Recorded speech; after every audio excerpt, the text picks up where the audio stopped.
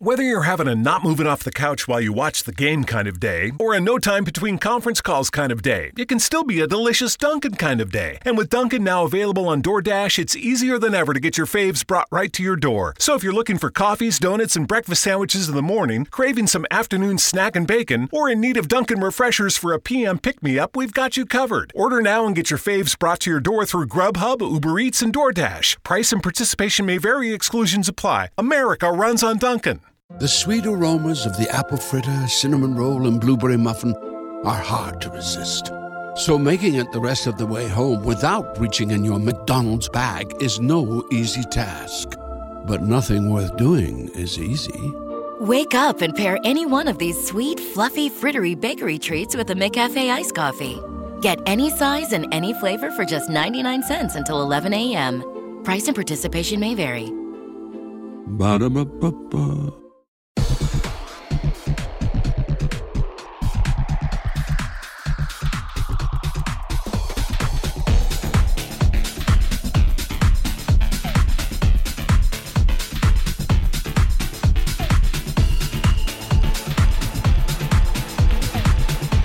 Welcome to another edition of Two Up Front, presented by ShopFutsal.com. I'm Baxter Colburn. And I'm Simon Provan. Simon Provan, are you ready for the summer of soccer? I am so ready, Baxter. It is amazing. There is so much soccer. I don't even know if I'm going to be able to watch it all because there's just too much. But it's a good thing. It's a good problem. And what's great about it is usually our summers of soccer consist of a bunch of international friendlies between club teams. But this is Copa America going on, the Euros going on. We got high-flying, top-level soccer. Exactly. People actually care about these games. Exactly. Well, for the most part. For the most part, yeah. I mean, you also toss in there, as you mentioned, the International Champions Cup, those clubs that'll be here hanging out, and then you will have it all rounded up with the Olympics at the end of the summer as well, too, which I think is a nice way to end everything as well. I think the ladies are going to be hanging out in Rio saying, you know what, that's great, guys, do what you got to do, and then be okay, now here's some real soccer. Right, now this is how it's actually going to happen. But see this gold medal? Yeah, we won that again. Wow, look at that. Woo! Just like that. I know. Anyway, the U.S. women's national team, though, very, very good, and we're excited to continue to talk about them as we get closer to the Olympics. But we've got a packed show for you today. So many guests, so many different things. Simon and I basically are going to just step away because there's so many other people that are going to be here talking. We've got a huge list of people today, Simon. We have Brian Dunseth from SiriusXM will be here in just a little while. Former national team Former player. Nash, RSL guy as well. Yep. Lydia Williams of the Houston Dash and Australian national team will be here for our Women's Soccer Spotlight. DC United goalkeeper Andrew Dykstra will be here, and then League Pool MLS goalkeeper, well, he'll explain it himself, is Trey Mitchell as well. He plays for Sporting Kansas City right now.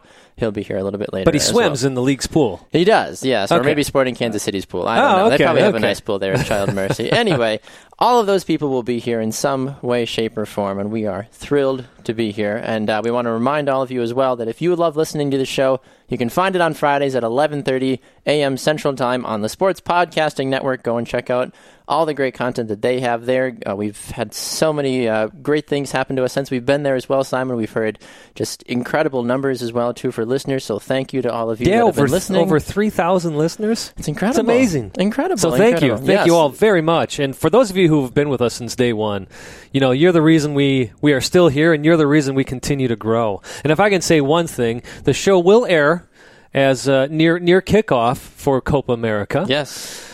We're trying to get to 500 likes. Why? Because we just want to say we got 500 likes on our Facebook. So if you're listening to the show and you haven't liked us on Facebook, we're just going to ask you. We don't bother you too much. We maybe post something once or twice a day. We try to make it engaging. Exactly. We won't post any weird videos about cats or anything like that. Unless they're playing soccer. Hey, that'd be fun. But anyways, go to our Facebook page, Two Up Front, and click that like button. We'd greatly appreciate it. Either that, or you can find us on Twitter as well, too, can't you, Simon? You sure can. At Two Up Front Soccer.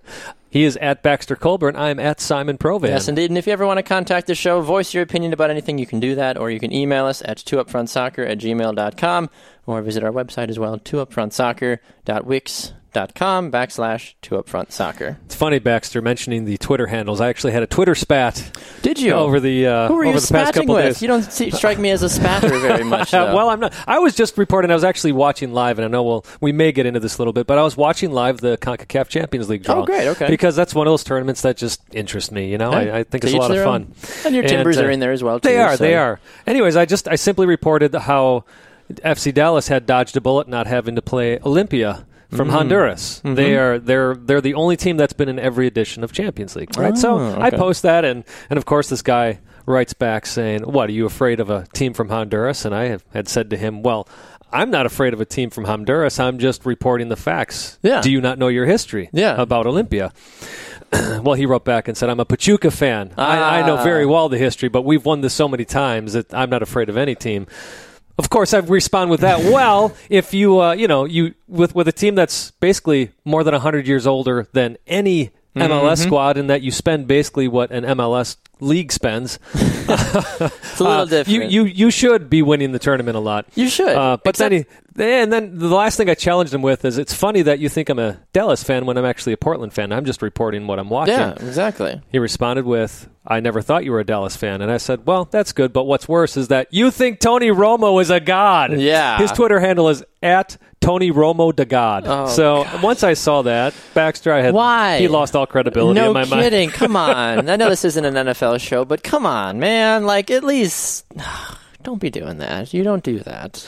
Tony Romo, far from that. A fun fact, though, I mean, Pachuca, Omar Gonzalez, they just won the Liga MX. Congratulations to them. I feel weird congratulating a Mexican team, but hey, that's Omar right. Gonzalez, though, I found out he has won, I believe it's 8 trophies in 6 years. Is that right? It's one of MLS those. Cups and I forget which one it is. It's either 6 and 8 or 8 and 6. I forget which one it was, but either way, though, he still won a ton of things. That was my one thing to this guy, is I actually did congratulate him on that, and not on that specifically, but just how many times Pachuca has won. They're a very, very good team. The thing is, I'm a realist. I know MLS has a long way to go with Champions League. But there's nothing wrong with just simply talking about other teams being good. Exactly. That's And, not a bad thing. But yeah, congrats to Omar. And actually, I think it was Edgar Castillo that was on the losing side. Yes. So I'm pretty excited to have there two some Americans U.S. in that. guys battling there, looking for their own summer of soccer. Well, you teased it briefly. Let's just look at it really quickly about the CONCACAF Champions League. What did you see? What do you like? Where's Portland at? Well, it's this is Portland's only second time in here. I'm going to see how Caleb Porter handles it, but they've got a tough group. Anytime you have Saprissa out of Costa Rica in your group, they've got to be the favorites. They're playing another team from El Salvador that I actually don't know anything about. The Dragons is basically what their name is. So I don't see Portland making out of this group. I'll just hit on the MLS teams. Sure. The tough group here, Group C, you got both Vancouver and Sporting.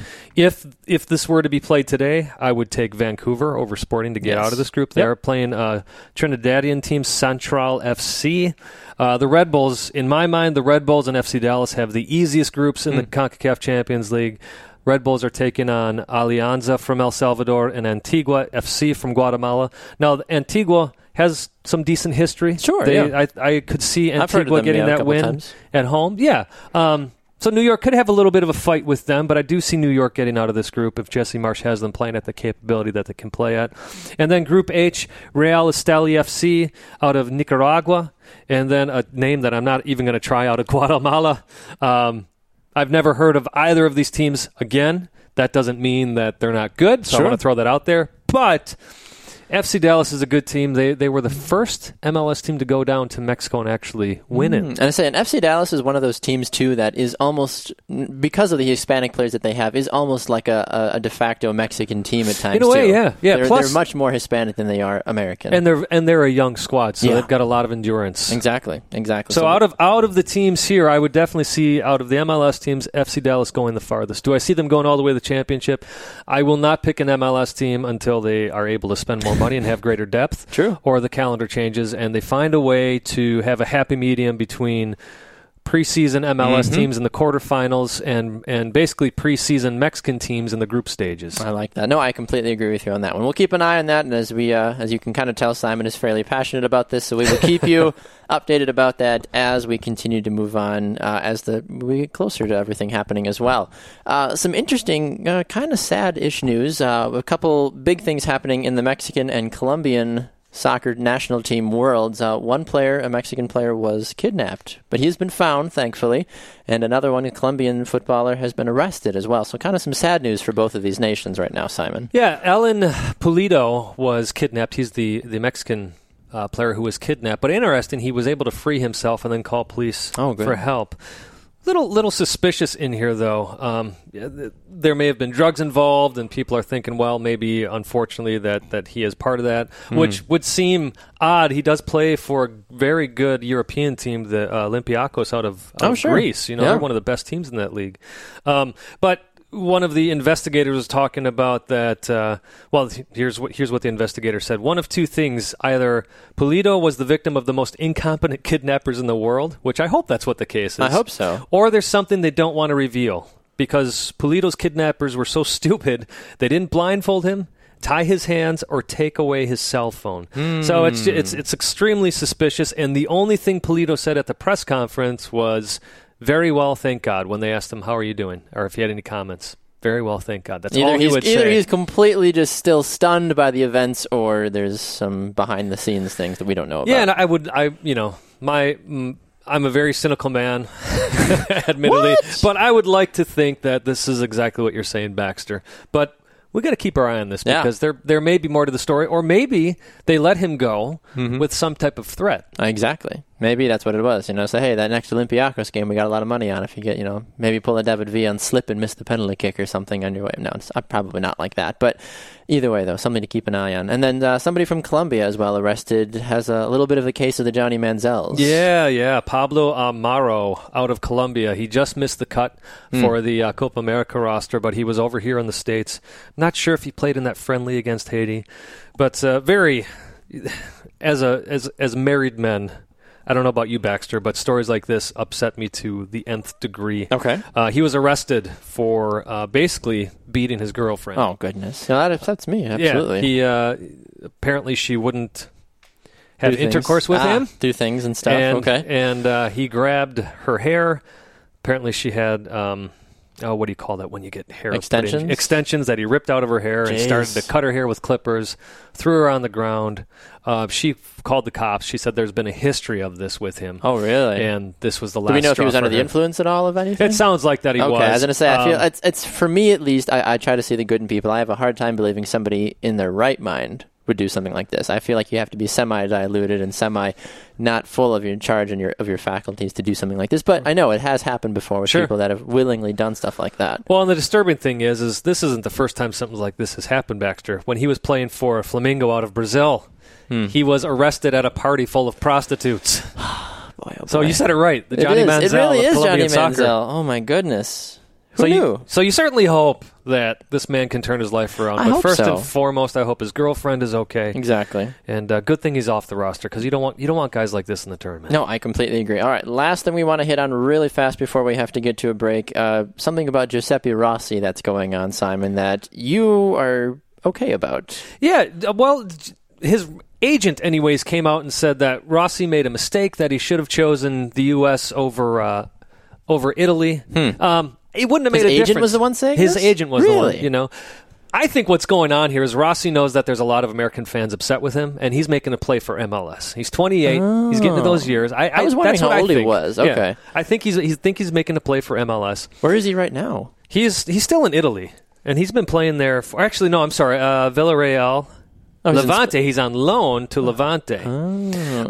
Anyways, I know we got to get going here, Baxter, but I want to comment real quick about this. I was never upset with Rossi because here's the thing. Yes, he grew up in the States, but he has never donned the U.S. soccer jersey. Yes. So I've never really understood... On any level? No. I've never understood the vitriol towards him just because he grew up here. Hey, we have guys that we've nationalized to play for the U.S. team, and haven't gotten upset about that. If you're going to be upset with anybody... Go back to the days with Subotic, who played for the U.S. 20 national team. Now, Thomas Rogan cut him from that team, and then one of those Eastern European countries... Serbia, thank you, came calling for him, and he said, yeah, fine, I'm going to do that. But he played with the U.S. national teams all the way up to the U20s. To be fair, back in the day, the center backs were a lot deeper at that point, too, so I can see his reasoning to say, you know what, I'm going to go play so I can actually play, instead of just having to sit behind all these other really good guys back in the day. It was always interesting to me, though, that the vitriol was aimed at a guy who never donned the U.S. jersey, and somebody who had spent plenty of time with the U.S. program. Exactly. And yes, people got upset when Rossi celebrated against the U.S. after scoring that goal in the Confederations Cup. But again, he never played for the U.S. Get over Rossi it, people. and MLS would be a lot of fun. We'll see if that happens. I think I think the Revolution, he would look good in the red, white, and blue of the Revolution. Anyway, we're going to go to a break. When we come back, Brian Dunseth of SiriusXM will be here to talk about Copa America and see if he can help us figure out what the heck is wrong with Jurgen Klinsmann. We'll be back with more right after this on Two Up Front.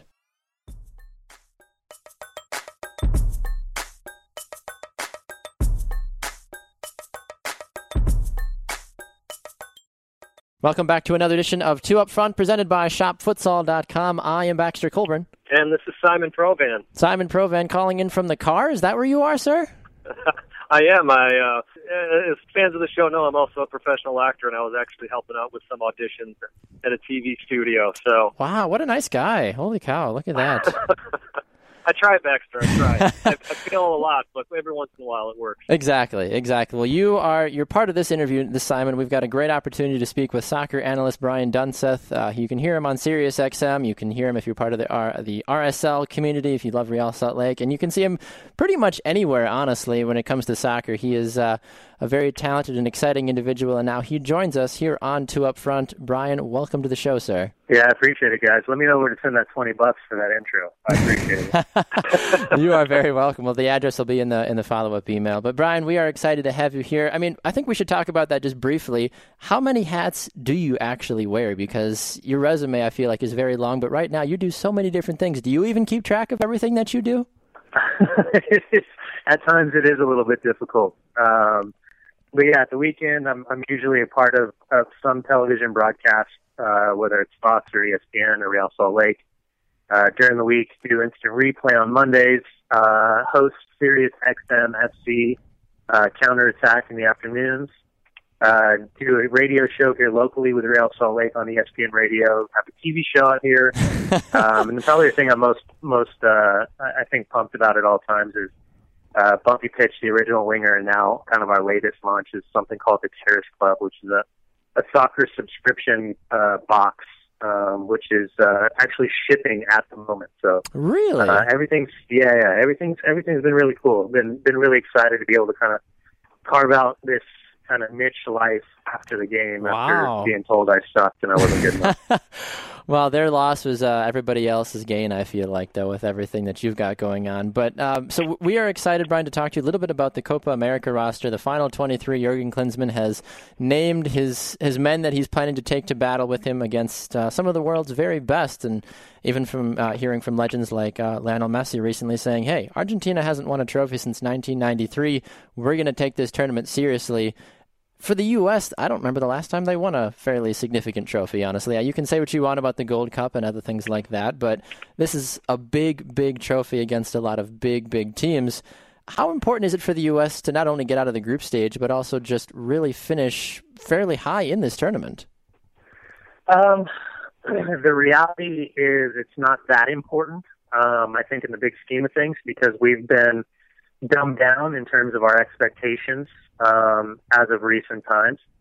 I feel like when we go back to Bruce and we go back to Bob, there was such high expectations placed on those two individuals' shoulders, not just with Project 2010 and winning the World Cup, yep. all the MLS hubbub.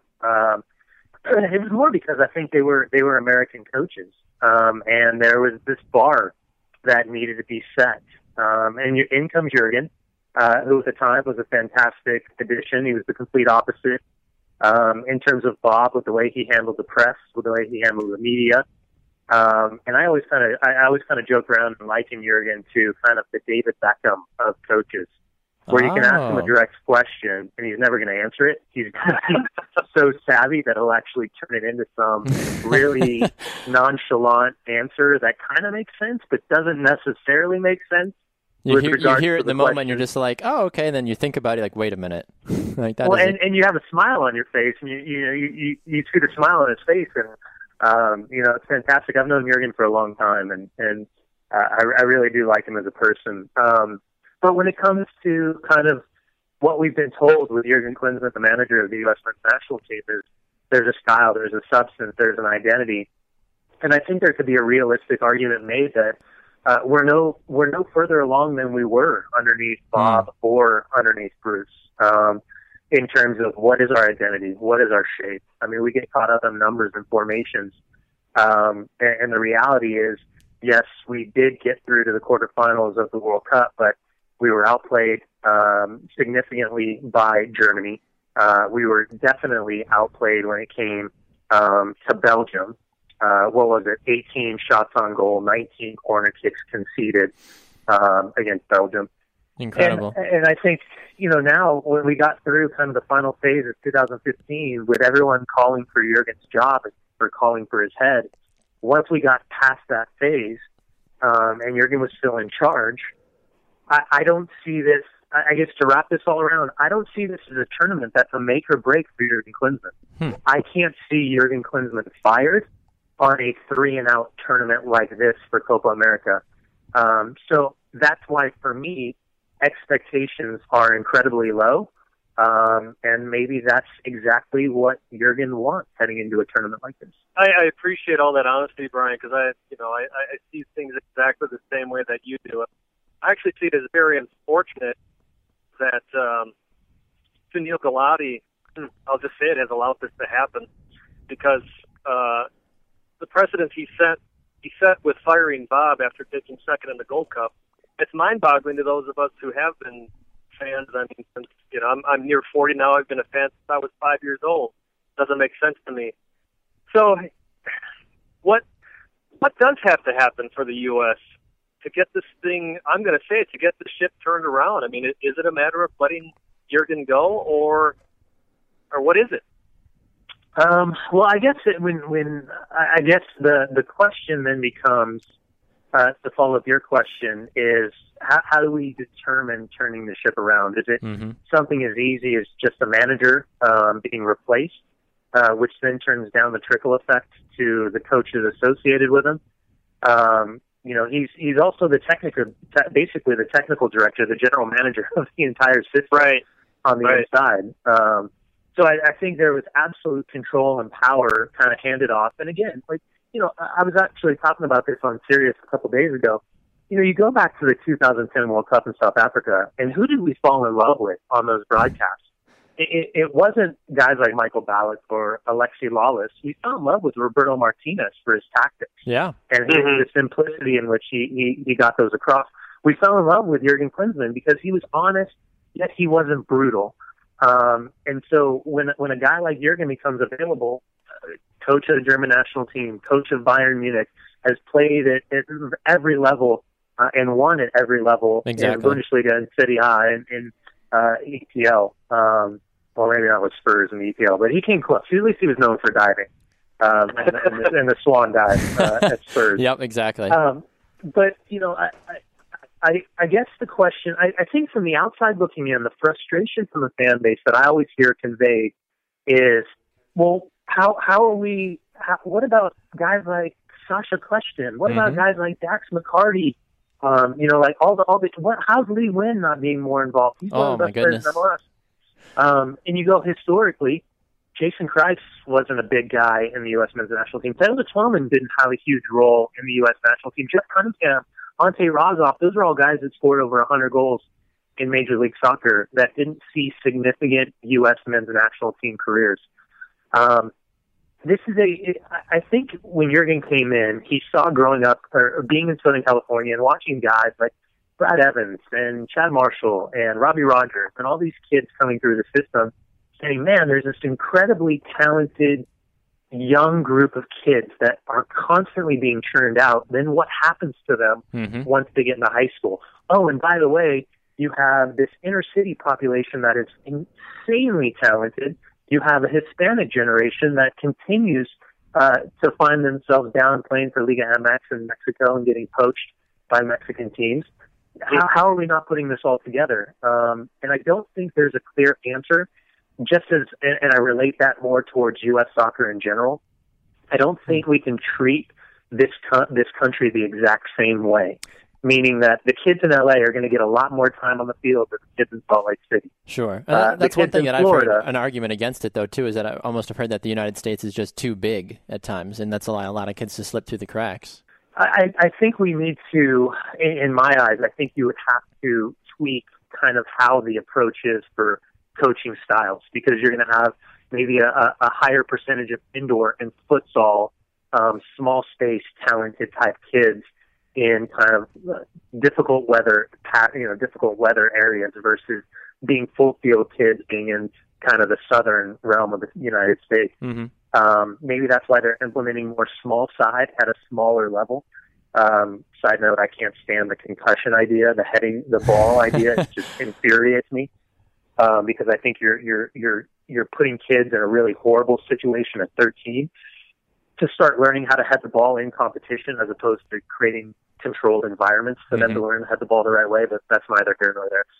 Sorry, I got caught in my rambling tangent. Agreed, though. The biggest thing, and here's the biggest thing. The biggest thing for me is if Sunil Gulati was going to make the move, who's the right person to turn to? Mm-hmm. And in my eyes, right now, the only quote-unquote quick fix that we have is Bruce Arena. And much like we saw in Mexico, with Tuca Ferretti taking over for a couple of those games and being a short-term stabilizing force as Mexico transitioned to their new head coach after getting rid of Piojo. That, for me, is the only short-term fix is Bruce Arena if Sunil was going to make a move. But outside of that, I think now everybody's so gun-shy about bringing in a manager that doesn't necessarily know the mindset of the American player because there's so many things that come into how we're raised as young players. And I think one big component that's never really talked about enough is you look at the U.S. players and how many of them have significant college education. Mm-hmm. The idea of questioning and asking why and having things explained and not just being and playing with a ton of different coaches, whether they be Dutch or South American or South African or English or even United States, the idea of profe and professor versus manager versus coach. You know, these kids that come through the U.S. system, I was talking about this in Houston with Owen Coyle. They have to be taught. You can't manage players at this level. You actually still have to continue to teach, whether that's technical, tactical, psychological. So I think there's a lot of layers. There's not a right answer, but I'm not sure that, I guess, big picture, that Sunil has found somebody that he felt would be either an upgrade or worth taking that significant slap to the piggy bank, because it's a pretty huge buyout that Sunil is going to have to take. Sure. Absolutely. Well, Brian, we appreciate you taking a little bit of time out of your busy schedule today. We wish we could talk to you more, but you got to get on with your broadcasting, and we got to roll on with our show as well too. So, Brian Dunsa, thank you so much for taking some time to be here on 2 Up Front today. Hey, no problem, man. Anytime you guys need me, give me a shout. Will do, Brian. Thanks a lot. Thanks, Brian. We're going to run to a break, and we come back. We've got so much more in store for you here on 2 Up Front, presented by ShopFutsal.com. Don't go anywhere.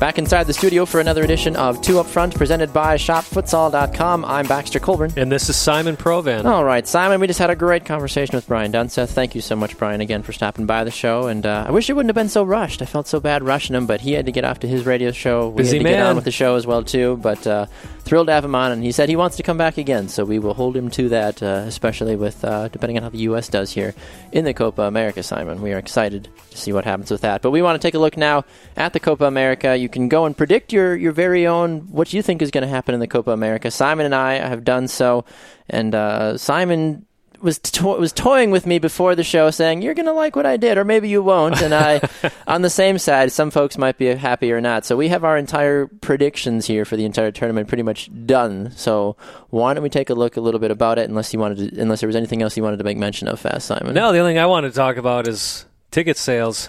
Disappointing. Disappointing in the fact of what, though? Because they're insanely expensive. They are for some games. They are expensive. Disappointing that a team like Brazil, for example, they're not bringing all their top guns. Now, you got Uruguay, who is. You've got Argentina, who is gunning to win this thing. Mm-hmm. They're bringing everybody, and everybody's hungry to win. But just for the fact that they're simply not selling. Now, part of that, Baxter, is something that you actually had mentioned to me, or it could be part of it, in that Copa America is going to be a little unconventional. Mm-hmm. come the quarterfinals. Yes, that's a very interesting thing that's happening this season that I am 100% behind. They are eliminating extra time in the quarterfinals and the semifinals, and they are going right to penalty kicks if the game is tied, which I think is brilliant. Really? Why? Because sometimes with the extra time, you don't... After that 90-plus minutes of time, at that point, a lot of the teams are just like, we just want to move on. We're either done or we're not. Let's just move on, and it gives the opportunity too for some players to be a little bit not necessarily healthier and a little bit more energized for something as high pressure as a penalty kick situation. You look at those, after 120 minutes worth of play, penalty kick shootouts. Those guys are tired. They don't know what's going on. They're making mistakes they may have not normally be making, and it gives teams, I think, an opportunity to really just move on and maybe to engage watchers a little bit more too, knowing, say, hey, I have to sit through another 30 minutes of this, or no, we're just going right to penalties. Oh, great. Yeah. I'm going to watch this. Fantastic. So to me, there's two things that could happen. Obviously, there's more, but there's two obvious things for me that could happen. Sure. It's going to lead to either a very exciting 90 minutes or an even more boring 90 minutes than there would have been of 30 minutes. Because you may have a team who realizes, you know what, we're not as good as these guys, but we defend well. So let's just sit back the whole game and get this into penalties. Park the bus. Or it'll be the opposite effect of, hey, these guys are great in penalties. We got to make sure we win this game. Exactly. I hope it's penalty kicks are such a game of chance too, at the end of the day. But there is skill obviously that goes into it too, and we've seen tremendous goalkeeper saves and random shots off the bar and slipping and all that stuff. So it happens. But I do like those two variations that you have, because if you get a lower level team like a Paraguay or a Peru or whoever that happened to get through that maybe aren't as if they're matched up against an Argentina or a Colombia, and they're like, hey, if we get up, or if we just pack the box and just say, let's just get to penalty kicks, anything could happen at that point, because it's all about the player and the goalie at that point. You don't have nobody else in front of you to try to stop you. Yeah. Or you see, how the U.S. played like against Germany in the 2014 World Cup. They just stayed back the entire time playing for that point. Yeah. It's Klinsmann, you can't really fault that goal from Thomas Muller, though. No. I mean, that one-touch bending finish to the far post. No, I wanted to see more of that proactive soccer that Klinsmann said we were going to see that we didn't. Exactly. But we digress. Anyway, so let's start with Group A here, Simon, with our predictions. USA, Colombia, Costa Rica, Paraguay. I have Colombia winning all three of their games, finishing the group with 9 points. I have the U.S. getting out of the group only with 4 points. I have them beating Costa Rica, and I have them drawing Paraguay.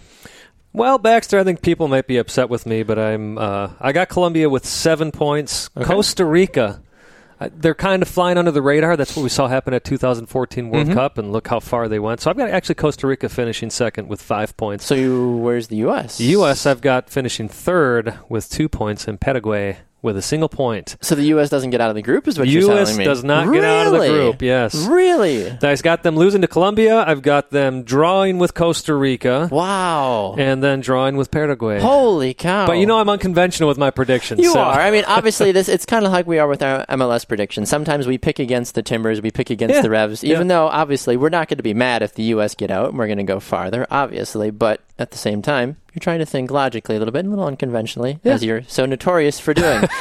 Thank you. You're welcome. Yes, it's a backhanded compliment. Okay. I love you. It's all right. Group B, we've got Haiti, Peru, Brazil, and Ecuador. For me, Haiti, I love you guys. Fun fact, most of their players play in Europe. I didn't know this. Yes. I did not know this. With a few MLS players in there. That's not going to be good enough. They're not going to get a single point in my prediction, honestly. Peru is going to surprise everybody, and they're going to win the group with 7 points. Wow. Brazil's going to get 5 points, and Ecuador is going to be that little pesky cousin that's going to keep poking people, but just miss out at the last minute, and they're going to get 4 points. Peru and Brazil advance. Ecuador has not looked good in their friendlies, but those are friendlies. They are near the top in their World Cup qualifying in CONMEBOL. So I actually have Ecuador going undefeated in this group, Baxter. Really? I think they are going to beat Brazil. Wow. Okay. Simply because Brazil was one of those teams that you just don't see them caring much about this tournament. To them, it's an off year, and it's cool, but whatever. Interesting. I do have Haiti getting 3 points, and actually have Peru sitting at 0 points. Wow. I don't think they'll win a game. Peru finished in the top 4 last year, though, in this tournament. And arguments have been made against them saying that they're going to be even better this year. I realize that, but can't base everything off of World Cup qualifying, but they're sitting in 8th place. They're sitting on the outside. something to keep an eye on. You never know. And this Brazil fact, too, some folks are probably sitting at home saying, well, what are you guys hating on Brazil for? Have you looked at the squad Brazil is bringing? They're missing almost all of their really big stars. And yet they have something like 5,000 players playing around the world. Yeah. Brazilian players. And this is the best roster that they could put together. Well, no, what I'm saying is a C team, Brazil team is still going to be a pretty darn good team. And that's why I have them getting 5 points. I just think that Peru and Ecuador are going to punch the heck out of Brazil and knock them down a little bit, but they're still going to get out at some point. I am interested to see, Dunga keeps taking them further and further away from their tiki-taki. Mm-hmm. We'll see how it ends up. It's a different breed of players nowadays, though. Yeah. That's the thing to keep an eye on. Although Kaká will be there, so great for him. He got a last-minute call-up due to some injuries. And he's, I feel, one of the last of those tiki-taka generation with Ronaldinho and Ronaldo and all those. Bring them back! Yeah, why not? They'd probably still be really good, honestly. Right. All right, Group C, which is by far the most interesting group, in my opinion. Jamaica, Venezuela, Mexico, and Uruguay. I have Mexico winning all 3 of their games. I do as well. It's the one thing we agree on so far. Yes. I really, really want Jamaica to do well. Well, I said this for the Gold Cup as well. Yes. Baxter, we have not talked about this at all before the show. Everything is identical for us in this group. Oh, look at that. Mexico 9 points, Uruguay 6 points, Jamaica 3, Venezuela 0. Venezuela, thank you for showing up, Yeah. But go play some baseball. Exactly. You picked the wrong group to show up to Copa America, and honestly, Uruguay, they're going to get 6 points, as you mentioned. I think that Mexico-Uruguay game is going to be really, really fun. But Mexico, the roster that they're bringing this season is really, really good. Yeah, really, even without really Dos Santos. But Uruguay as well. Yeah, They're exactly. They're bringing Suarez. They're bringing all their big guns. I actually won't be surprised if we see that Mexico-Uruguay game end in a draw. But these are basically all home games for Mexico all the way through. Every single game is going to be packed for them. And finally, Group D, Panama, Bolivia, Argentina, and Chile. We saw what Chile could do at the 2014 World Cup. Really, that surprise. Chile was really, really good. Same with Costa Rica, too. They were, those silent giants that really stepped out and really made a big name for themselves. Bolivia, I've heard good things about Bolivia, but at the same accord, not nearly as good as I feel like other teams in their group. Panama, we know they can be pesky sometimes in CONCACAF, but once again, not really worried about them. Argentina, they're going to have no problem. They're going to run through this group. They are bringing everybody with them. They're bringing Messi. They're bringing Sanchez. They're bringing it's a laundry list of guys that they're bringing, honestly. They're going to win the entire group with 9 points. Yep, I got the same thing. I got Chile sitting in second with 6 points. I think you do as well. I do. The difference for us is that I have Panama beating Bolivia. Okay. Because I still think Panama is one of those teams that is just on the border. Okay. Just on the border of actually being a CONCACAF team that... Interesting. That could be in those top 3 or 4 arguably every year. Huh. So now things change for us as we move on to the quarters. Quarterfinals is where it gets interesting. In my bracket, I have Colombia playing Brazil. I have Argentina, Uruguay, USA, Peru, and I have Mexico, Chile in mine. So almost everything. I've got the same ones except I have Ecuador and Costa Rica instead of Peru and USA. Okay. There you go. So for me, I have Colombia beating Brazil. Me too. Colombia is just way too good. James Rodriguez. And just, there's a lot of really good talent for Colombia, and I expect them to make a really, really deep run in this tournament. Now, what's interesting, the last time there was a big tournament like this in the U.S. was 94. And that's when Brazil made it all the way to the final, ended up winning in a shootout after Roberto Baggio from Italy, one of the best players at the time, sent the ball over the crossbar. Anyways, it's being the old man there Italy. again. Love it. Argentina, Uruguay, why not do it again? People really enjoy these games. A couple of teammates going at it as well. Argentina is going to win this game. Yep, that's what I have. Peru, USA. Now, this is interesting. Folks are going to be looking at the USA. This is a big if. If the USA gets through, I may have given the U.S. a fairly easy path here moving forward. I have the USA beating Peru in this one, and we'll get to my next one in a moment. If that happens, I do think the U.S. will beat Peru. But I have... If it's a USA-Peru in the quarterfinals, you're saying that's the only way, because if Brazil finishes higher than whoever else in their group, if the U.S. get out of their group in second, they would have to play Brazil, which originally was there, but then I switched things around a little bit. Gotcha. And that's how Peru ended up with the USA. Well, it is interesting how the schedule worked out, that basically a lot of these CONCACAF teams would end up in group the second half of the bracket, in which you would have almost a guaranteed CONCACAF team in the semifinals, right? Exactly. There really is no other way around that. Right. So I have Costa Rica beating Ecuador. Oh, okay. That makes sense. I think Costa Rica is going to surprise people in this tournament. And then Mexico beating Chile in the other quarterfinal. Same for me. So then for those of you keeping track at home, that means it's Colombia, Argentina in the semifinals in my bracket, and USA versus Mexico as well in my semifinals. I got the same first semifinal. The second semifinal would be nearly identical, but it's Costa Rica and Mexico. So I have Argentina again. They're just the better team. Like I said, they've brought every single just everybody. Argentina clear all the way through to the final. The USA-Mexico game. Mexico has the better roster. They do. We know this. It's that rivalry, though. It's a different game. And this could be, if this was USA, anybody else, I would say they're done. They're going to lose. No chance in hell. But because it's USA-Mexico, there's something about that's psychological. That game. Exactly. There's something about that game. Does it end 2-0? That would be beautiful if it did, because, it's a home game kind of for both teams, honestly, especially in the U.S. with Mexico. But USA, they get the victory, barely, but they get the victory, and they move on to take on Argentina in the final. I do have Mexico beating Costa Rica, so my final ends up being Argentina-Mexico. And then you have Argentina-USA. I have Argentina-USA. USA fans, get excited if you want to. Oh, we made it to the final. No, you're going to get just completely boat raced by Argentina in the final. There's no chance in hell. I'm sorry. Argentina wins the whole tournament. Mexico beats Colombia in the third place game. Here's what's interesting. If the U.S. makes it that far, I think they actually beat Argentina. What? I think they surprise a lot of people, and they beat Argentina. Really don't think so. Confederation... On what grounds? Well, again, Confederations Cup that we saw a few years ago, they were up 2-0 on Brazil. Sure. And they should have won that. They should have. Another one of those close calls for Bob Bradley. True. And Landon Donovan and company. So bad. Kind of foreshadowing what I'm going to choose here. I actually think Mexico wins this whole thing, Baxter. Interesting. I think these basically being home games for Mexico, a roster that is stacked. Argentina having a history lately. Obviously, the loss to Germany in the last World Cup final. Messi wants a trophy. I almost think that's going to work against them. Ooh. Wanting it so bad that they lose focus on that one specific game.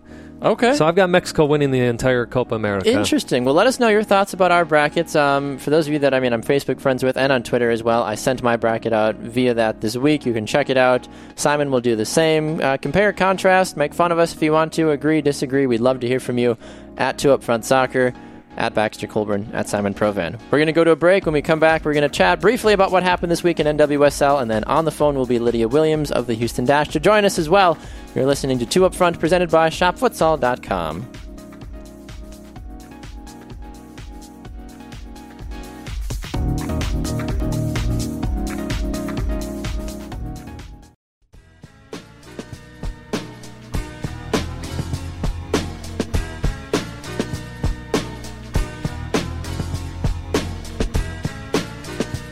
Back here on another edition of 2UpFront, presented by ShopFutsal.com. I'm Baxter Colburn. This is Simon Provan. All right, Simon, let's take a gander at what happened this last weekend in NWSL action before we are joined in just a few minutes here by Lydia Williams of the Houston Dash and Australian national team. Some interesting games. Some teams found their scoring feet or foots or head or however the balls went in. They figured it out for a couple teams. And one game postponed as well. But let's take a look back at what happened. Thursday, we'll briefly talk about it. Seattle Reign played a friendly against the Arsenal Ladies FC. They drew 1-1, which against probably one of the best NWSL teams, against probably one of the best Europeans. Sure. A fair result, I suppose. Sure. Why not? That's all we really need to say about it. Moving on about that one now, though, we talked about the scoring. It was crazy. Western New York Flash, a week after the Boston Breakers got finally their first 1-0 victory against FC Kansas City, they get blown out of the stadium. Blown out. 4-0. Yeah. Holy cow. Lynn Williams with a brace on the day. A minute apart were her goals, 64th, 65th minute. Of course, it did finish with the penalty kick that happened there, and obviously in the box. Where else would it happen, right? Yeah. But yeah, what a thrashing Western New York put on, especially which is again good for in them, the second half. That half. really helps them because they've been a quiet team this year. I mean, they're still 6th place right now. They're 4-3. They've got 12 points, but they've scored 12 total goals on the year. But first place is only at 14 points, which is the Chicago Red Stars. So being in 5th place at 12 points, or being in 5th place in a league of 10 teams doesn't sound great. But then when you look at it and go, oh wait, they're only 2 points off the top. They're a winner. Yeah, they're a winner. Because you look at it's 14, 13, 13, 12, 12. That's the top 5 teams right there. There is so much room for anybody to really take it at any point this year. Chicago just has gotten fortunate. They've only lost one game this year. They've got 2 draws. Well, and of course, with that canceled game as well, Washington's sitting on 6 games, so they've got a game in hand with 13 points. Yes, the Washington Spirit and Houston Dash had a thunderstorm that postponed the game. If anybody was following the game on Twitter at all, the teams are really having a fun time with it. I think they were saying it was like the Washington Wave Riders against the Houston Splash or something like that. They were having a good time with it, and there was even videos too from like the teams like in the hotels training. They're like, well, we don't have a game, but we got to train, so they were like doing different warm-ups like in the halls of the hotel. It was kind of funny to watch between the Houston Spirit and Houston Dash Twitter feeds. FC Kansas City, they got a win. They did get a win against a really good team too. Yeah, what's interesting about this is because of the international college for the women's team, they had 2 players in the back who have not played before. So talk about taking advantage of an opportunity. And they did. They needed to. FC Kansas City, they don't even care if it would have been a U10 team. They got a win. That was such a needed win for them. That first goal from Yael Averbuch took a ricochet. She got fortunate about that one. Goal's a goal, though, at the end of the day. Hey, as many coaches say, you create your own luck in soccer. That's exactly what We'll talk happened. about that Drogba goal in a little bit here with the LA Galaxy. Holy cow. So the FC Kansas City, they get a much-needed victory. They move up to 9th place now. Move up to 9th place with 5 total points on the year. They're at 1-4-2. Still got to see a lot more from them, honestly. I don't know what is going on with them. We'll hopefully see some change from them. And then Sunday saw a pair of draws between the Red Stars and Sky Blue FC, and the Portland Thorns in Seattle both drew 0-0 again. That's one of those series that I feel like it's either a blowout or there's a draw, like Portland and Seattle. They match each other well, I feel like. They do. And, so a couple of draws on, as you said, on Sunday, which held Chicago back from taking the top spot in the league, but still, a decent result, 1-1. Pretty even game from what I saw. No, I completely agree with you on that one. Sky Blue, we've mentioned this a couple times on the program. They're kind of that pesky, quiet giant right now. They're not bad, but they're not really good at the same time, but they've done a good job of kind of hanging in there. They're 2-3-2. They've got 8 points total, 1-2 on the road, 1-2 at home, 1-2 on the road as well. Taking a look at the leaders currently right now in the NWSL, Kristen Press, Diana Matheson, and Joanna Loam, Kim Little, Lindsay Horan, Lynn Williams, and Sam Mewis all have 3 goals, so they're all tied for first place right now. A couple of those gals are gone, though, for international duty, so that might allow others to step in and possibly overtake that as well. Tobin Heath and Crystal Dunn, 5 and 4 assists respectively. Rachel Daly from the Houston Dash. What up, Rach? She's got 3 assists. Kristen Press has been peppering opposing teams' goals. 27 total shots, 22 of those on target. That's impressive. Yes, it doesn't surprise me either that Crystal Dunn is up near the top with assists in the league. I mean, she is such a strong player, especially when she gets out there on the wing wide open and crossing that ball. Yes, I completely agree with you on that one. There have been 3 red cards this season. Aside from that, Lindsay Horan has got 4 yellow cards. She leads the league with 4 yellow cards. There's 12 other people that have 2 each. A little surprising there, but hey, Lindsay likes to, rough people up, and she's gotten carded 4 times from it. You can't really fault her too much for that. Clean sheet category, Alyssa Nair, she's got 4. Stephanie Leiby has got 4 as well. And then Nicole Barnhart leads the league in saves for Kansas City. That's also because she sees a ton of shots a game as well. So I've always felt like leading in the saves category was either a really good thing or a bad thing, because either your team's a really good team and you just have made good saves at times, or your team is really bad and you see a ton of shots all the time. So we have now on the phone with us the Houston Dash goalkeeper and Australia international, Lydia Williams. Lydia, welcome to 2 Up Front. Good afternoon. Thanks for having me. You are welcome, Lydia. We are excited to have you here on the program. So many different things that we are excited to talk to you about. First and foremost, the Dash right now this season, you guys have been a little bit all over the place. You had some great success early on, and then recently you guys have been struggling a little bit too. Can you kind of shed a little bit of light about what's been going on with the team so far? You guys, you lost Carly Lloyd, but aside from that, you've got a fairly strong and healthy team right now from what we've understood. Yeah, I think obviously we started the season really well, and a really good idea in mind, and we still have those ideas and have been working on it. But obviously, it's a season that's very long, so you're going to have a lot of ups and downs. So I think right now we're trying to get settled in a way that we want to play, and everyone understands how their role is going to be affected on the park. So hopefully this weekend we'll get a little bit more understanding and have a good result. With some of the things that we've noticed throughout the season so far, Lydia, you guys have a lot of firepower, honestly. I mean, looking through your roster, you look at, even from the young folks all the way up to even some of your veterans as well, too. You've got, incredible players like Ohai, O'Sullivan, Carly Lloyd when she was healthy, Melissa Henderson, Rachel Daly, Ellie Brush, Andressa. You could go on and on and on about so many of these talented gals. How does that help even from a practice perspective? Because you're the one that has to probably face most of these shots in practice on a daily basis. How does getting a chance to work against some of these ladies in practice help you become a better goalkeeper? Obviously I think the key to goalkeeping is consistency. And as long as, the strikers are doing their job and the midfielders in getting, shots on target, that, helps my, consistency and, my play. So, it's actually good every session to kind of get a bit of a workout and a bit of a sweat up and work on the things that I need to do, not only for the Dash, but also, for the national team as well.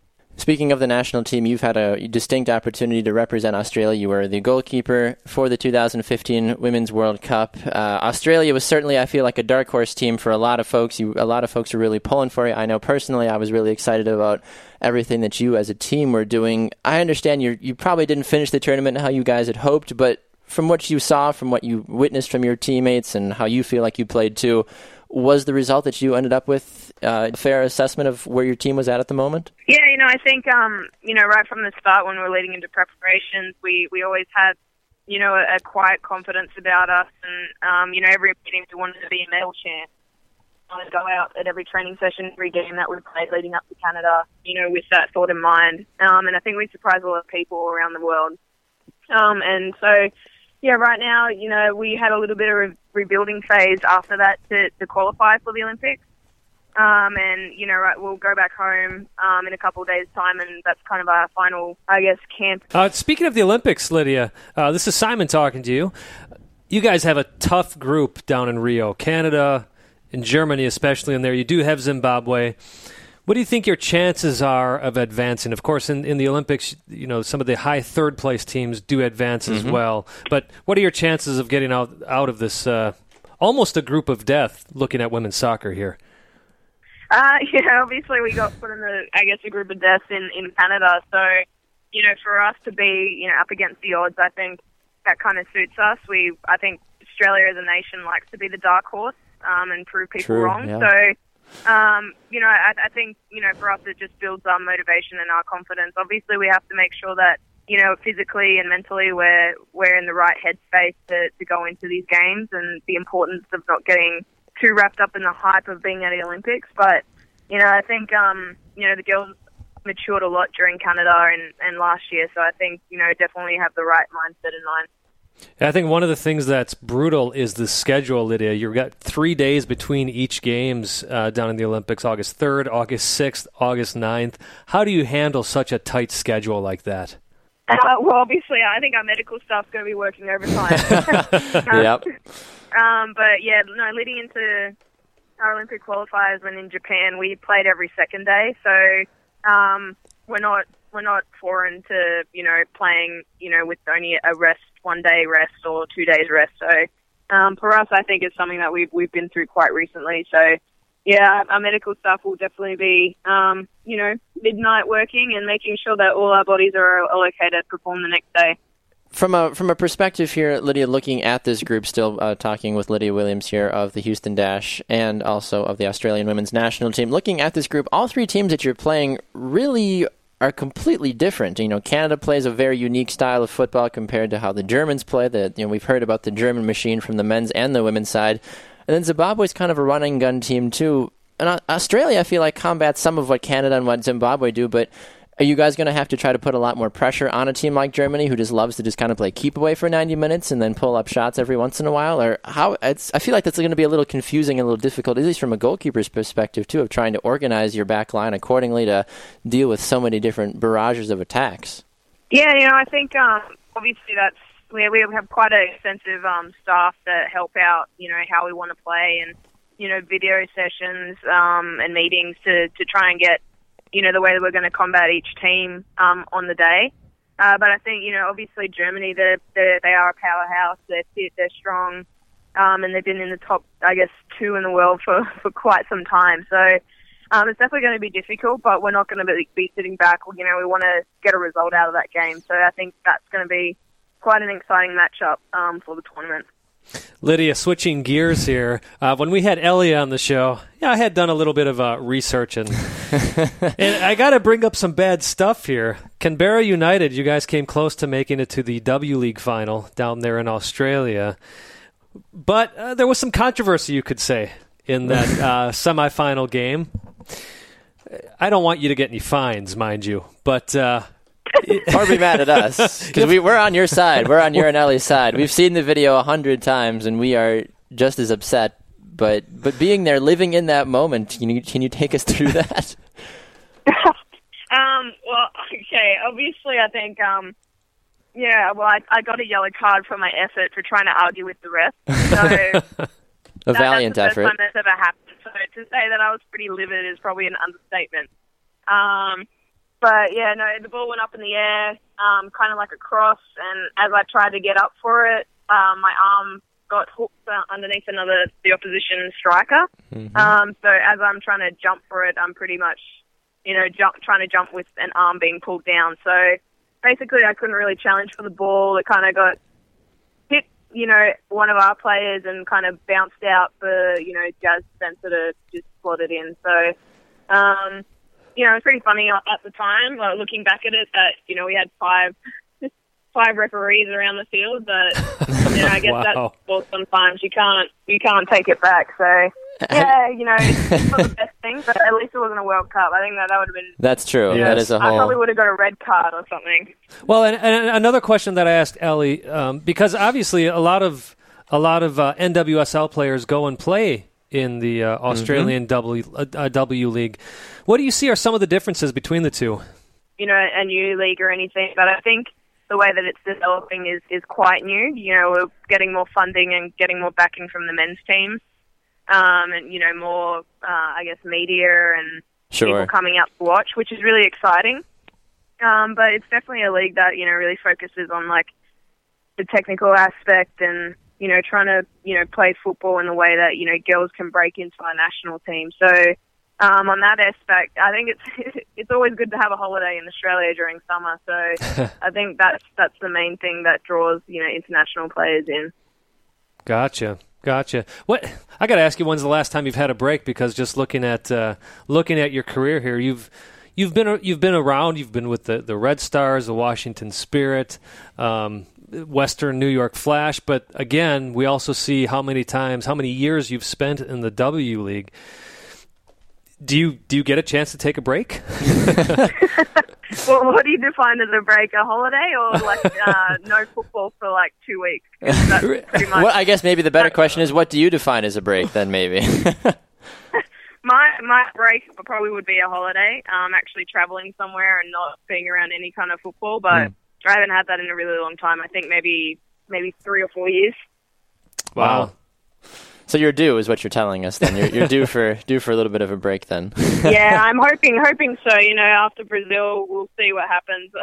Maybe stay down there for a little extra while, right? Exactly. Yeah. Be like, sorry guys, I got separated from the team. I'm just gonna have to spend some time down here, and I'll catch you back up to Houston at some point. Yeah. Yeah, I'm not sure how that will fly, but we'll see what happens. Exactly. Well, switching back gears here for a moment, Lydia, back to Houston. A couple of these upcoming games are against some fairly talented teams as well. I'm assuming you said you don't fly out until this weekend, so you will be a part of the game. We got to take on the Washington Spirit, and then you guys have the Seattle Reign, FC Kansas City as well, too, and even the Orlando Pride. That's kind of a bit of a grueling schedule, at least in terms of how the NWSL League has done such a great job so far this season. Preparing for teams like that with such firepower, going up against strikers like Kim Little and Alex Morgan, how do you, as a team right now, kind of bounce back from this? You could call it a little bit of a slump, unfortunately. I mean, obviously, as we mentioned, you guys started off fairly well with that 3-1 victory, and you had some great rookies like Rachel Daly and Becky as well jump on the scene. But I feel like something is just missing from these games that I've had the opportunity to watch, and I've watched every single game this season too, but I just feel like there's something that's like a disconnect or something between some of the players that's going on. Or I don't know. Can you shed a little bit of light about what you're seeing on the field? I think the key for every footballer and to get results out of the game is consistency, and I think we're just trying to find that at the moment. But in saying that, the games have been quite close. It's not like we haven't created chances. It's been pretty even possession and gameplay as well. So, I just think it's something that, we're developing along the way. Obviously you want to kind of develop it a little bit faster, but, we're getting there. We're playing really good football at training and combinations in the park, and we have some fantastic players in, every position. So, I think, we've had a few meetings this week to try and get the team together and, really, go out this week and try and get the result. So I think, we're nearly there, but not just quite. So it'll be interesting to see how we perform and, hopefully we get the win. One thing we talked about, too, when we had Rachel Daly on the program a couple of weeks ago is the fact that Houston is hosting the NWSL Championship this year. How much more of added pressure does that put on a team like you that, it's your home venue. That's, where you play all of your football. How much more pressure is placed on you guys now because you want to, play in your own backyard if you can, releases, the travel, all of that things. But when you found out that announcement, did you as a team kind of get together and say, all right, let's get it together here. Let's really try to make a push for it because we want to play in our own backyard? For me personally, I just try and take every game, as it comes. I don't really like to, try and go dwell too far into the future because, you're not there yet. There's still, 12, 15 games to play of the season. So I think majority of the girls are on that same page. It's awesome that, the Houston is going to be, hosting it, and it's exciting to see the crowd and, hopefully, it builds up the interest a little bit more. But, I think we're just going to take one game at a time and, hopefully we're in the top 4 come the end of season. Absolutely. Well, Lydia, we really appreciate you taking some time with us here on 2 Up Front. You can catch Lydia Williams in goal for the Houston Dash and for the Australian national team. Go and check out their games if you happen to be in the Australia area, as they take on New Zealand as well, June 4th and June 7th. And if you're down in the Houston or anywhere where the NWSL action takes place. Lydia Williams, thank you so much for taking time today on 2 Up Front. Cheers, thank you. You are welcome. Lydia. We're going to run to a break. When we come back, we've got more exciting action in store for you. Don't go anywhere. You're listening to 2 Up Front, presented by ShopFutsal.com.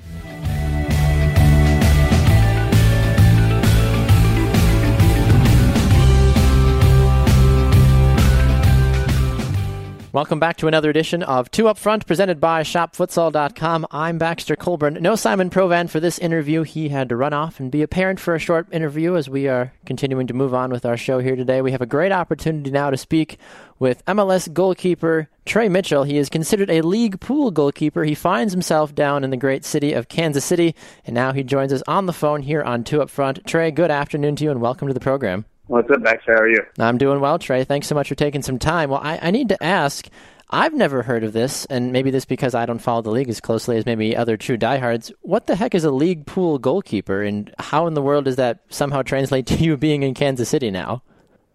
Basically, a league pool goalkeeper is a goalkeeper that is able to be loaned out to any team in the league that needs an emergency goalkeeper. So let's say, for instance, the DC United, so they have a 5 goalkeeper debacle going on.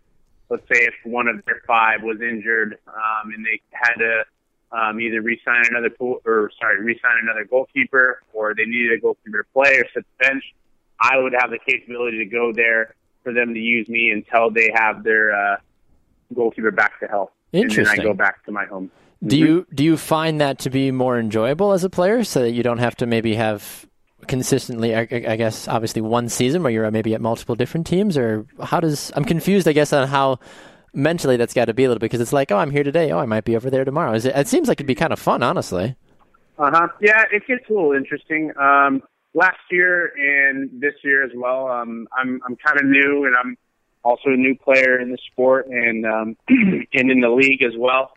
So I kind of came out of the under the radar from the small D2 school.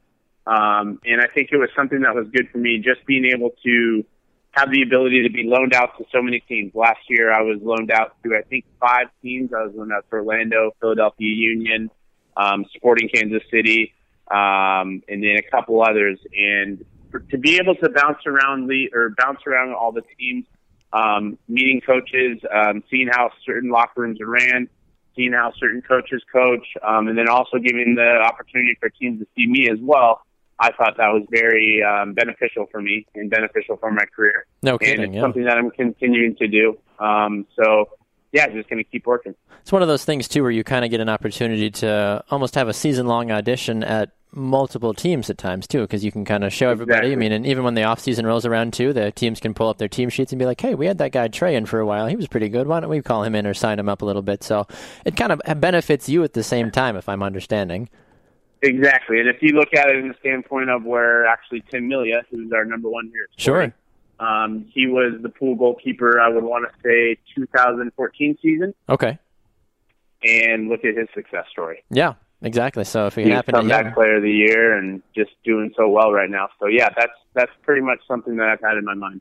Exactly. Well, right now you are with Sporting Kansas City, as you mentioned. I'm curious to know a little bit about what you've, as a player, been able to kind of take away from how the season has been so far, because it's been kind of an up-and-down season for Sporting Kansas City. They started off really hot, and then, unfortunately, they can't really seem to buy a win recently. I mean, they did just get a victory recently against Orlando. They got a 2-1 victory. But aside from that, though, from somebody that's been a part of the organization, that's really been there day in and day out, what have you noticed about the team so far, and can you diagnose maybe a possible problem? Is it people being injured? Is it a chemistry issue? What's going on? I don't necessarily think there's any crazy issues. I just think that necessarily the team is just kind of going through a little slump right now, and it's just not going their way. I feel like they've put together some really good performances, such as Orlando. If you go and look at the Orlando game, where they had almost, I think, 40 shots on goal, 40 shots in the entire game. Yeah.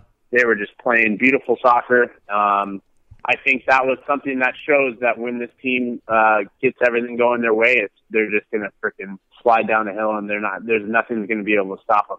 No kidding. I think right now, I just think right now it's just a little slump in the team, and sooner or later, once they catch the fire back again, I don't think there's going to be much stopping them. They're a very strong team. Everybody in the locker room is awesome. The coaching staff is very strong. They have a full belief system in the players, and I think that just when they get their break in a game, in the next game that they have, hopefully against DC, I think they're just going to be no stop. Once they catch fire, though, Baxter, it's going to be a pretty dangerous team. No kidding. And he's going to say, you look at this roster, too, even on paper, this is probably one of the best MLS teams, as we mentioned, at least on paper right now. But you get the opportunity as a player to work with guys like internationals like Matt Besler, and you get guys like Dom Dwyer, Graham Zusi, Benny Fellhopper. How does that help you as a player get to advance in your skill set by having such potentially world-class players working with and against you in practice? Going to in the locker room every day, seeing the leadership that a guy like Besler or Benny Fellhopper, Zusi, or even some of the players that aren't the biggest names, such as Kevin Ellis or Jake Peterson. Seeing all these guys work and seeing the way that this team works as a team and is not very individualized, and everybody has a voice, whether it's from the staff or from the players. It's very, I would say it's a breath of fresh air from what I've seen in the league and being in other teams. To me, this is a real team here. And it's a team that when they're going down, they're going to go down all together. And then when they're on their high, they're going to be on their high together. And I think that, yes, you're 100% right. I've been learning so much from these high caliber players, having to go up against Graham and going up against Benny and dealing with their shots, and then also being able to communicate with Matt in the back line and learning so much from his position and how I have to stay connected to my line, and picking his brain a little bit through all that stuff. It is absolutely amazing.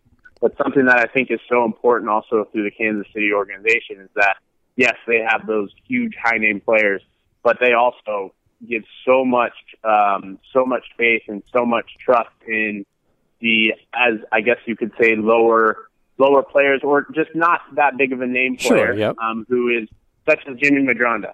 You look at Jimmy and how well he's been doing, and he just caught fire, and they just give it to him, let him go. Exactly. I think that's something that I really, really like, and I think that that's something that the entire Sporting Kansas City coaching staff is very good at, and something that I was attracted to when I was last year, when I was with them for the month last year, and it was something that I was so hungry to get myself back out here and be a part of it. Do you know if there's an opportunity for you to stay long-term at all in Sporting at all, or is there still... I think that's always an opportunity, and that's something that is going to have to be crossed, or that's the bridge that has to be crossed when we get there. But for right now, no matter where I am, so as of right now, I'm here with Sporting. I'm going to give my 100% all to make sure I stay here for the next year. And whether it happens, whether it doesn't, I don't know. It's in God's hands in my mind. And all I could do is just go out there and do my best every single day. And if Sporting wants to have me back for their next season and be where I'm on their team, then absolutely, I would love that opportunity. Or if it's another team, I don't know. But yeah, my mindset is to continue to work hard, continue to push myself, and continue to turn heads in whatever coaching staff I'm a part of and give it my all to whatever badge I'm wearing. And if they want me to stay, I'm going to be there and I'm going to be ready to stay. Talking with Trey Mitchell here on Two Up Front, a league pool goalkeeper currently residing with Sporting Kansas City in Major League Soccer. Trey, stepping away from the soccer field for a little bit, I'm sure you got to do a lot of different things outside of the field that take up some of your free time. How does a guy like you who does do all this different kinds of traveling and even being a goalkeeper as well, how do you relax? What does Trey do when he's not busy, saving balls from Dom Dwyer? That's something that I'm definitely going to have to use to now that I just came from California. I've been a California boy my entire life. Sure. So, I'm so used to being on the beach every day after training and being able to go out and surf and hang out with all my friends on the beach and all my teammates from LA on the beach. So right now it's kind of a little bit of a culture shock being, I think our closest beach here is 14 hours away. So that's a little bit of a culture shock for me. But, I really enjoy, spending time out here, and it's a really beautiful downtown city. They have a lot to offer here. There's good little restaurants and places downtown. I also love going to golf. I also played golf in college, so I'm a dual sport, and I'll go play golf as much as possible. I just had some family out here, as well as my girlfriend came out and visited, and was able to spend time with her and all that stuff. So yeah, just trying to keep myself busy, and then also on the side I do a little bit of coaching as well. Help get my resume going up a little bit as well when I have to hang the boots up. And, just definitely trying to stay busy as much as possible. And that's certainly a good segue, too, you're still very, very young. You're only 24 last time I checked. Is that correct? Just turned 25 last time. You did? Okay, well, happy birthday to you on that one. But you've still got, from a professional playing career, you still have a good 5, 10, maybe even 15 years if you keep yourself in top shape. And as a goalkeeper, I'd like to think I'm a little child right now. So yeah. I was going to say, from a goalkeeper's perspective, you guys don't take as many hits as some of those, field players or even defenders do on a daily basis. You're probably going to outlast Dom Dwyer and other guys on the team in terms of playing career-wise. But you did mention that possibly coaching, doing other things like that.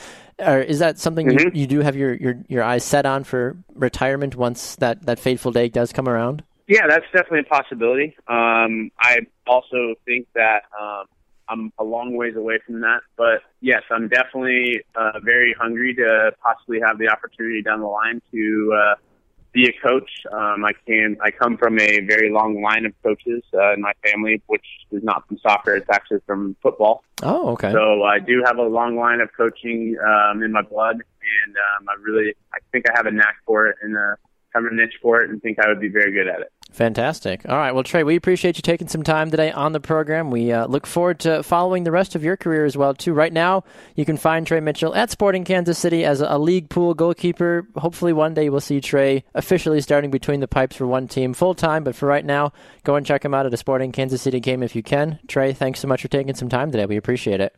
Yep, thanks, Baxter. You are very welcome. All right, we're going to run to a break. When we come back, more in store for you here on Two Up Front, presented by ShopFutsal.com. Do not go anywhere. We'll be right back.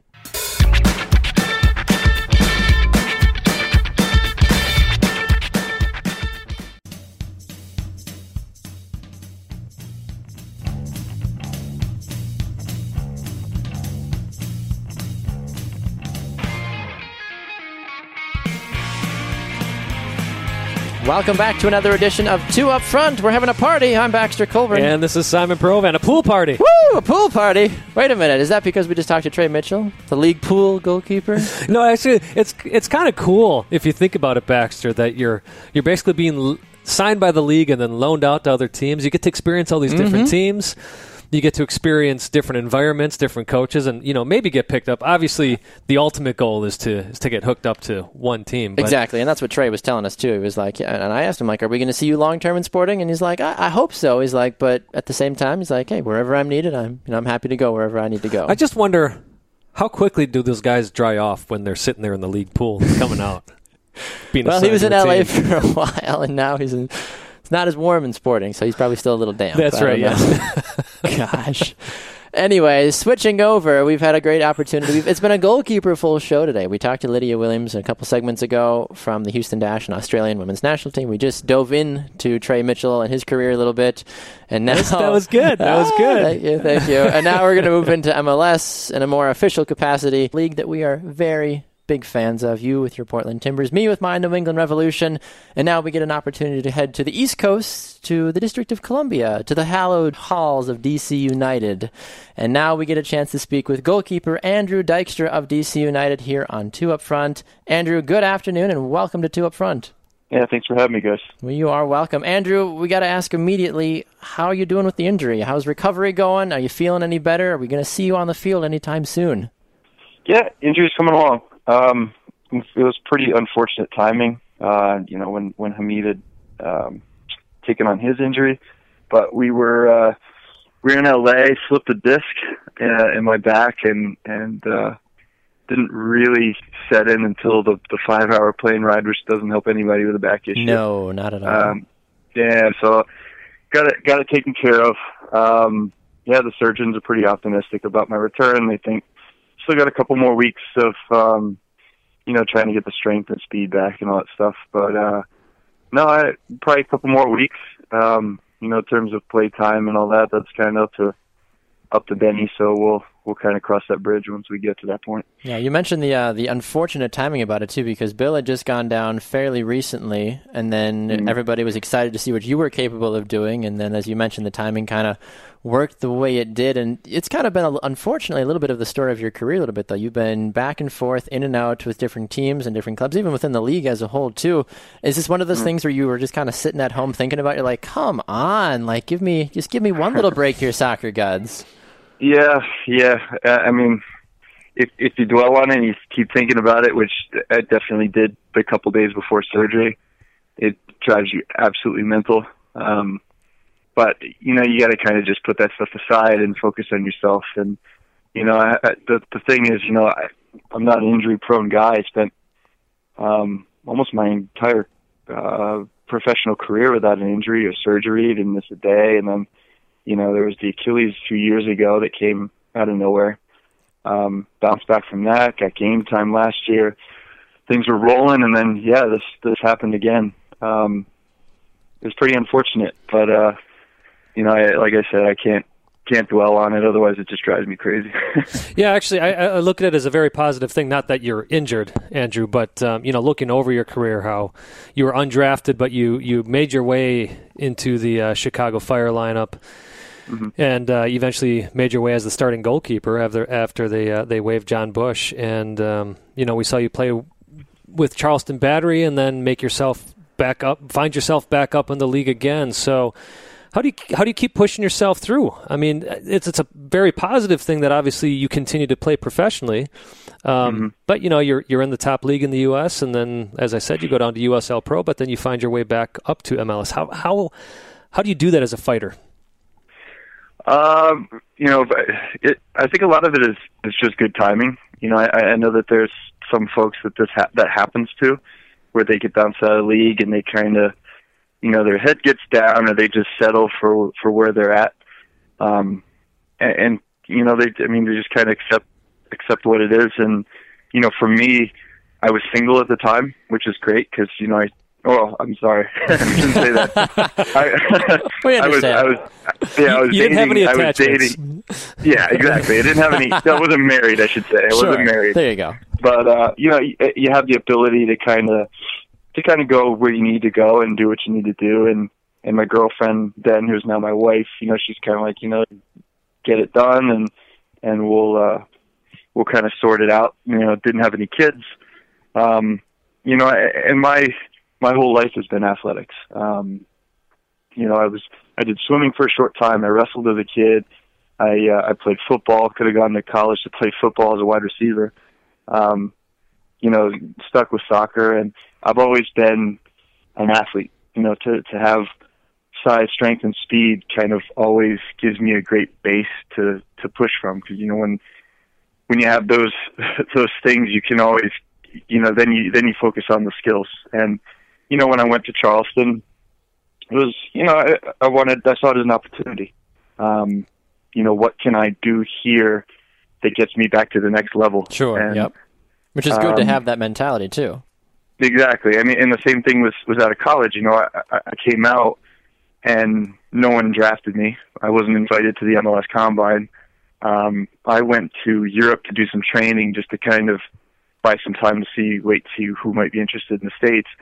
I was doing it in Germany, and they kind of said to me, they're like, your feet aren't where they should be as a professional goalkeeper. So when I came back to Chicago, every single day after training was kicking with my left foot or, trapping balls or whatever it is. So, those days John Bush was playing my first year, I was working on my feet. So I'm always picking up, the bottom part of my game. Well, he's a good guy to learn from too. Yeah, exactly.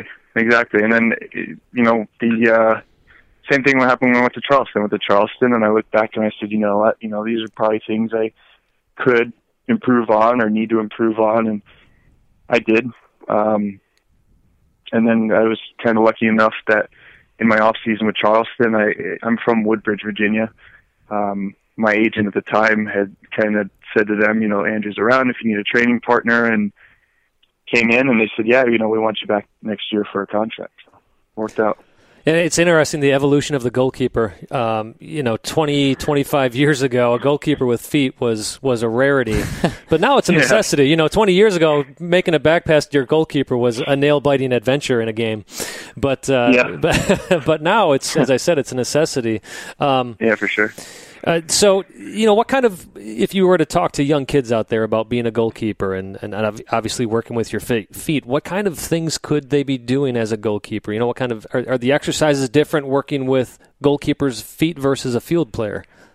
I think so, because I'm very big on specificity. So, if you're a forward and you want to work on your feet, you should work on trapping balls that are, being in-swung, because you're typically going to see crosses. Or you should learn to trap and play with balls with your back to the goal or someone hanging off of you. For me as a goalkeeper, everything is in front of me. So you always see the field. You typically have a little bit more time on the ball than, say a midfielder or defender, stuff like that. So for me, it's kind of like, if you're going to have that time, you better make the right decision with the ball. So I would say to any youth, put yourself in the goal. Have your dad or your teammates or whoever it is hit it back from different angles. Have them challenge you by hitting, bouncers in and learning to trap it, play out the other way, play the same side. Try and mimic as much as you can what you would do in a game. And I almost got to think that for those dads who actually can't play, who are thinking, I can't take shots on my son, I don't know how to shoot. That's actually the best kind of person to take a shot because they're totally unpredictable. Go anywhere. Yeah, no, I get it. I understand. I was there as a youth. My dad was he wrestled in college, so I wasn't getting any training from him. Well, I have to ask you before we just switch gears here a little bit, Andrew. You were born in Honolulu, Hawaii, and I'm a little curious about that to now where we find you in D.C. How in the world did you end up in Honolulu? Dad is a Marine. Oh, he's a retired Marine colonel. Wow. So I was born in Hawaii. We lived in Okinawa, Japan for a short time. Went to Norfolk, Virginia, Southern California, and then I went through middle school and high school in Northern Virginia. He was either at Quantico or DC. Wow. Okay. Until he retired. Yeah. Wow. Well, let me just say that it makes sense where your tenacity comes from, knowing your dad was a Marine. And at the risk of sounding trite, we do thank your father for his service to this country. Yes, yeah, absolutely. Yeah. No, that's great. Was that something, since your father was so distinguished in the Marines at all, was that something that ever crossed your mind about a possible career path, or were you always hell-bent on wanting to play soccer? It's funny you say that. When I was younger, I was actually, and I still kind of am, a huge American football fan. And hey, we're from Wisconsin. We get it. We're big Packers fans. Don't worry. Yeah. And it might even sound stranger because my dad's from Grand Rapids, Michigan. Ah. So we grew up watching. I grew up watching Barry Sanders on TV. Sure. Michigan football, Michigan State he had on. So I was always fascinated by football, and I always wanted to be, big, strong, fast, be a wide receiver, do all that stuff. And I was lucky to have the ability to do it in high school, but didn't really work out the way soccer would have that I predicted. And I was right, which was good. But sorry, I got off course. No, sorry. Well, I will say it's got to be kind of amazing that. So you grew up in Grand Rapids, watching all this football. I'm sure both Michigan State and Michigan. And who would have thought that 20 years down the road, you're watching Real Madrid and Manchester United play in the big house? Yeah, no kidding. Yeah, and I definitely there were people that I grew up with, or I knew in Camp Pendleton when we lived there, or I knew in Norfolk. And when I grow up, they find me on Facebook, and they're like, "Man, I thought you would have been a Marine." Well, that's a good assumption, though. If they didn't know any better. Yeah, I know. As a kid too, my dad is huge into American history. Oh, okay. Yeah, so when we drove across country both times from California and then back, we visited every single battlefield and fort and. So my knowledge base with military history, especially with the U.S., is pretty good. And just having known everything and what I did, everybody says that. They go, I thought you would have been in the Marines. But I don't know. I mean, I was kind of a younger kid that had just a ton of energy. And when I finally told my parents, like, I want to get serious with soccer, they're like, more power to you. It keeps you busy and running out of your energy. And, sure. They didn't realize the potential that you had at that time. They were just more concerned about you not being as obnoxious at home than as a little kid. Yeah, pretty much exactly how I went. Well, it's very. And then, go ahead. Yeah, go ahead. No, go ahead. I was going to say, a couple of years go by, and I was actually a forward until I was probably about 15 or 16. Oh, okay. I mean, I was kind of always the athlete on the team, and it kind of transferred nicely into goalkeeping, and it was just kind of like one opportunity fell in your lap after another, and then I just kind of seized it. So I went from just playing kick around to finding a travel team, and then it was like, oh, you're okay at this, and then I made the high school team. You're like, okay, you're all right, and then I said, I found out you could get scholarship money to play soccer, so I said, yeah, let's try for it. Why not? Exactly. Yeah, once that worked, I said, I think I have a realistic possibility of playing professionally, and I mean, not everybody, I'm sure there's a lot of great players that just don't have the opportunity or aren't given a chance, especially in the States. Like you got to kind of take a sacrifice, because when I started at Chicago, the old minimum league minimum was it 12.5? 18 grand. 18, okay. It had just jumped to 18, so I was like the last generation to see the poverty salary. Yes, literally, yes. Seriously, yeah. Yeah, so you kind of gotta, and there's not a lot of people that are willing to do that and to say, what, like, I'm gonna make the most of this, and they say, kind of forget about it. And there's other guys that they just don't get the invite, or they don't. I mean, I think every professional athlete, unless you're just an absolute superstar when you're a kid younger, you need a little bit of luck, or you need an opportunity. Yeah. No, exactly. Yeah, well, and sure. You even look at baseball players in minor league; they're not making tons of money either. No. But your father being a Marine and you being a professional soccer player, I guess it's only fitting that you end up with DC United playing in our nation's capital. And we're talking with Andrew Dykstra here on 2 Up Front Soccer. Let's focus in on DC United a little bit. We know you're injured. It's been a rough season so far, though, Andrew. And what are you guys doing to try to right this ship right now? I don't think that there's a lot of distress in the locker room. People believe in what our abilities are, and fortunately, it's much better. It's leagues ahead of the 2013 season where we had, we only won a couple games. Sure. But it is nice to know what a team like that looks like, and then you look at your team now and you go, we had rough times, but we have good strings. We're playing well. You have good players. We got the right people in place. So,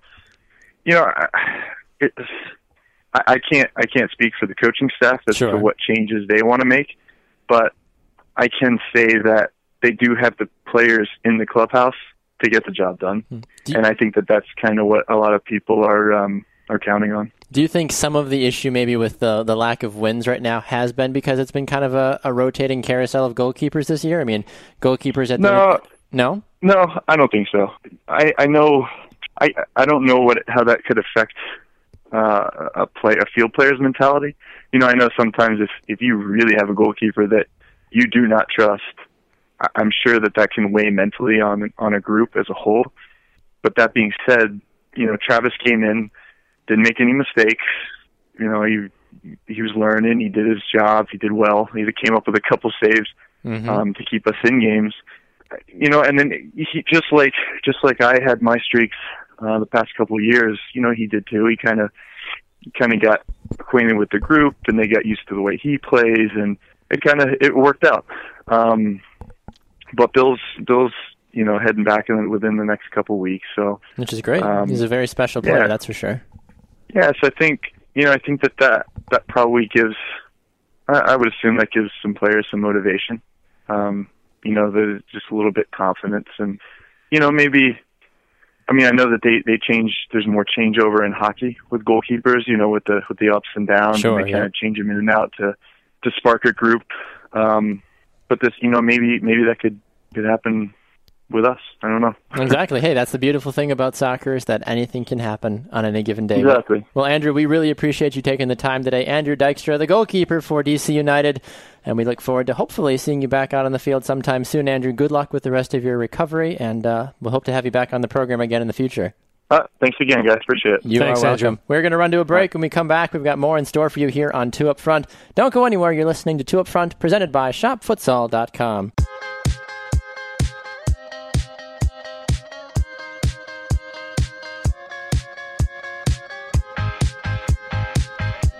Welcome back inside the studio. 2 Up Front, rolling on. I'm Baxter Colburn. This is Simon Provan. Okie doke, Simon. Let's move into more MLS talk there. We just chatted with Andrew Dykstra, goalkeeper of DC United. Great guy. Interesting story, too, about his dad and about him possibly choosing the Marines or the military and everything, too. Really, really nice guy to chat with, and pleasure to have him here on 2 Up Front as well. Special thanks to him and DC United, of course, for making that happen. All right, let's take a look back at the week that was in Major League Soccer. I made it happen. The Revs finally got another victory. They beat the Seattle Sounders 2-1. I'm thrilled by that. Great move by the young guy, Femi. He got the game-winning goal as well, too. So excited for them, and moving up in the standings. Still not in the playoffs right now, but still, playoffs. We're definitely not talking about the playoffs right now for the Revs. Fun fact, I forgot to mention this. I should have opened the show with this, but I'm going to say this right now. My sweet wife, for our first year anniversary, we just celebrated a couple days ago here. Congratulations. Thank you very much. She bought us Chicago Fire New England Revolution tickets in October. Oh, very so fun. Excited. That's she great. will, however, be like 8.5 months pregnant at that point as well. So she's like, if I'm too big, you're my de facto, you're my second wife if she can't go. Sounds good. So because she's like, I want to go, and she's like, barring any weird complications, she's like, I'm going to be there. She's like, I'm going to be huge. She's like, but I want to go. Hey, how cool would it be to say, we gave birth to our child at a New England Revolution This is our game. new child, Lee Wynn Colburn, or Diego Fagundes Colburn. You're like, she'd probably say no to that.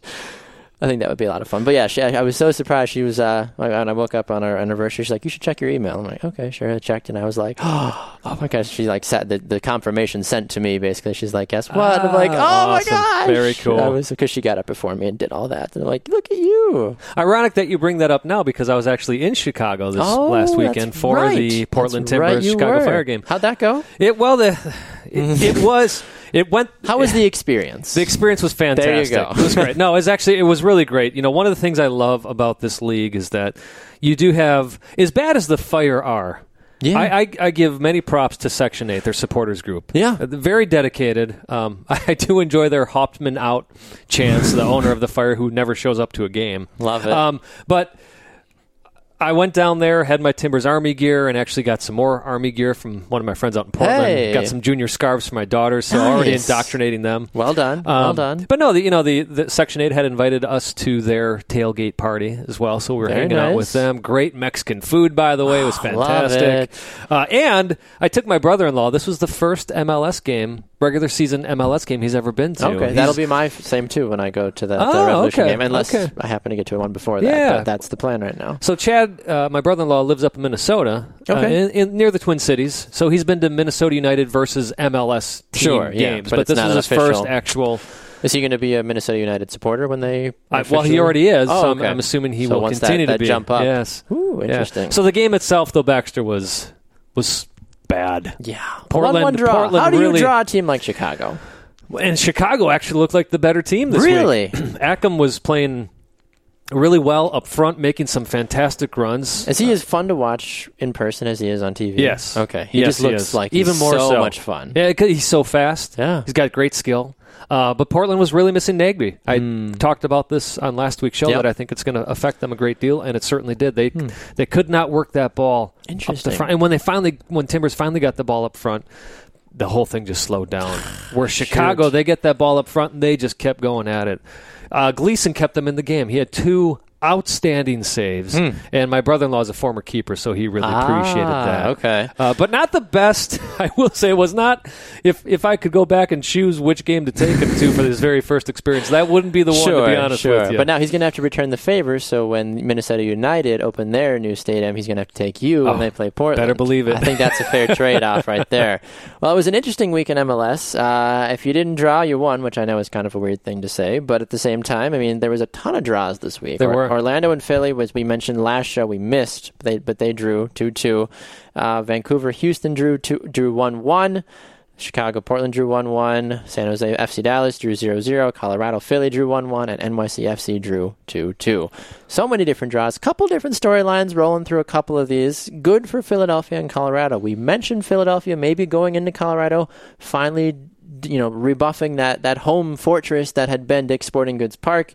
However, Colorado continues to hold strong, and they're like, look, we don't mind tying. We're just not going to lose at home this year. Yep, so absolutely. good for them. Yeah. Good for them, Colorado. We'll see if that affects our power rankings a little bit later on, though, with a draw to a really good team like Philadelphia in the Eastern Conference. Aside from that, you mentioned the Chicago-Portland game. It is what it is. Portland fans, I'm sure, are thrilled because how do you draw a team as poor as Chicago? But as you mentioned, you take a guy like Nagbe out of the mixture, and it's a whole new team. Yeah, I mean, he's the heartbeat of the team right now, playing center mid. So it wasn't a horrible result. I think anytime you get a point on the road, it's okay. It's just that they're also losing and drawing at home quite a bit. Yes, exactly. 2 games I want to make mention of. One that I think maybe had a couple of people really frustrated. Was the RSL Columbus game. In this game, RSL, they scored first in the 13th minute, but then right after that, Columbus, they rattle off 4 goals, Simon, but then they allow RSL to climb back into this game. I'm really having a hard time jumping on the fact of if Columbus is actually a better team or not than RSL. Yao Plata, he was back in this game as well, too, which was great to see. He got that assist on that first goal and scored the final goal. I don't know, but you have to commend the Ola Kamara. He got his first MLS hat trick, so obviously that's a big deal. But you're up 4-1, and you let a team come all the way back to 4-3. That still asks a lot of questions, I feel like. I can understand the reasoning behind that. At the same time, RSL is a good team, especially with Plata being back. Raimondo, we know he's the superstar that he is in goal. I see this as a lot of hope for Columbus. They've been on a string of draws. Before that, a string of losses. Now they finally get a win. Does this put a string of wins together now? So that would be nice. I see more hope in this than I do. What's the opposite of hope, Baxter? Despair? Yes. Yeah. Well, you look at Columbus right now. I mean, they've played 12 games. They're 3-5-4, 14 total points, and they've won 2 out of their last 6 games. Yeah, not necessarily. I mean, they won the first one and they won their last, of the 6, but still. And let's not forget, Steve Clark made an outstanding save in this game just before halftime. From another great Plata spot kick. And Columbus has only lost 1 of their last 6 games as well, too. They've gotten 3 draws in there as well. Say what you will about draws. I know draws are a poor man's win, obviously, but still, not losing only losing 1 time. Listen, when you're a team that's struggling at the beginning of the season like Columbus has, you have to treat a draw as a win. You have to celebrate those. So, with again, I mean, they drew Montreal 4-4, which we can say what we want to about that game, obviously leading to the demise of Kai Kamara leaving. They drew Colorado 1-1, which is a very big, monumental thing for them. And then they drew TFC 0-0. So they've gotten a shutout out of this. They've been scoring goals. They've only lost one time.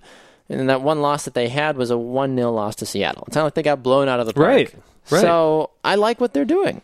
They're on the right track, I feel like. We'll see if they can continue on with it in 9th place, relegation zone as you were. We'll see what happens with that. Other games that took place this weekend, Simon, certainly one of the game that I wanted to make mention of was the Montreal-LA Galaxy game. Oof. A very important game in MLS as a whole because it pitted two of the best teams with the best players against each other. Maybe a preview of what we might see in MLS Cup. I know it's a very early statement to make, but I would get behind a Montreal-LA MLS Cup, honestly. Yeah, the thing is with this game is it was a game against two teams against two really porous defenses. Strong offenses against porous defenses. And it doesn't get any poorer, see what I did there, than the way Brian Rowe fumbled that Drogba. Diego Drogba. The way his shot just, Rowe had it in his hands. He did. Bounces right off. That to me looked like a Simon Provan indoor goalkeeper goal. I got it. There it goes. England fans are standing at home going, Rob Green! Basically, it's a little different of how it happened, but once again, you have to commend LA, though, for coming back in this game. They scored first, and Montreal went bam-bam with Piatti and Ontiveros. They were up 2-0 2-1 within a fast amount of time. Those Montreal goals, and then LA answered just 2 minutes later, though. Mike McGee quietly doing really well this season. Continuing to score goals. He is. Continuing to score goals, and then in that last-ditch effort, 94th minute, no business going in. But it did. Goalkeepers all over the world are going, it's happened. It happens. Exactly. It happens all the time. It doesn't mean that Rowe is a horrendous goalkeeper. No, not at all. He made a bad mistake at the end of a game. And I don't know if you saw when the camera was panned to Bruce Arena on that. Yeah. Bruce Arena, you could tell he was just this is how it ends? Really? Yeah, exactly. I will make one side note. When's the last time LA had just a drop-dead, knockout, amazing goalkeeper? They get all these fantastic star-studded offensive players. Donovan Ricketts, I would say. Donovan Ricketts? Early Donovan Ricketts, because they brought him back for a second spell, and he was not as good. Jaime Pineda from Panama. Oh, that's right. He was fantastic. Was it Panama? I think it was Panama. I think so. I'll have to look it up, but he was fantastic, and then he wanted more money. Yeah, and that's obviously the hard part about it. But you think about it, no offense to Brian Rowe, no offense to even when Trey Mitchell played there last year, too, but when's the last time that you had just this really crazy good goalkeeper, You talk about all these, the millions they spend on Dos Santos, the millions they spend on Gerrard, on Zardes, on Donovan when he played Robbie Keane. Why have they not gone out and tried to steal away a really big goalkeeper? And it goes back again, though, to was it really wrong of Pineda to ask for more money? And yes, he does play for the Panamanian national team. Was it wrong for him to ask for more money when he was playing as well as he was? Because now you see, can you imagine if they still had Pineda in goal? This would be a very, very good team. A very, very good team overall. One other game to make mention of, we mentioned there was a ton of draws this week. The Red Bulls, they've figured it out. Yes, they have. They figured it out. They won 3-0 thanks to three goals from Bradley Wright-Phillips and 2 assists from Sasha Kleshton. Here's a great linking together of what we're just talking about, by the way. Pineda's actually playing for Saprissa right now. Oh. And so the Red Bulls will face him in the CONCACAF Champions League. Interesting. Anyways, back to MLS talk here. You say what you want to about this as well. This game was 3-0 at halftime. This game was 3-0 by the 27th minute. So Toronto had plenty of time to get something to figure out. And the Red Bulls had plenty of time to get more goals as well, too.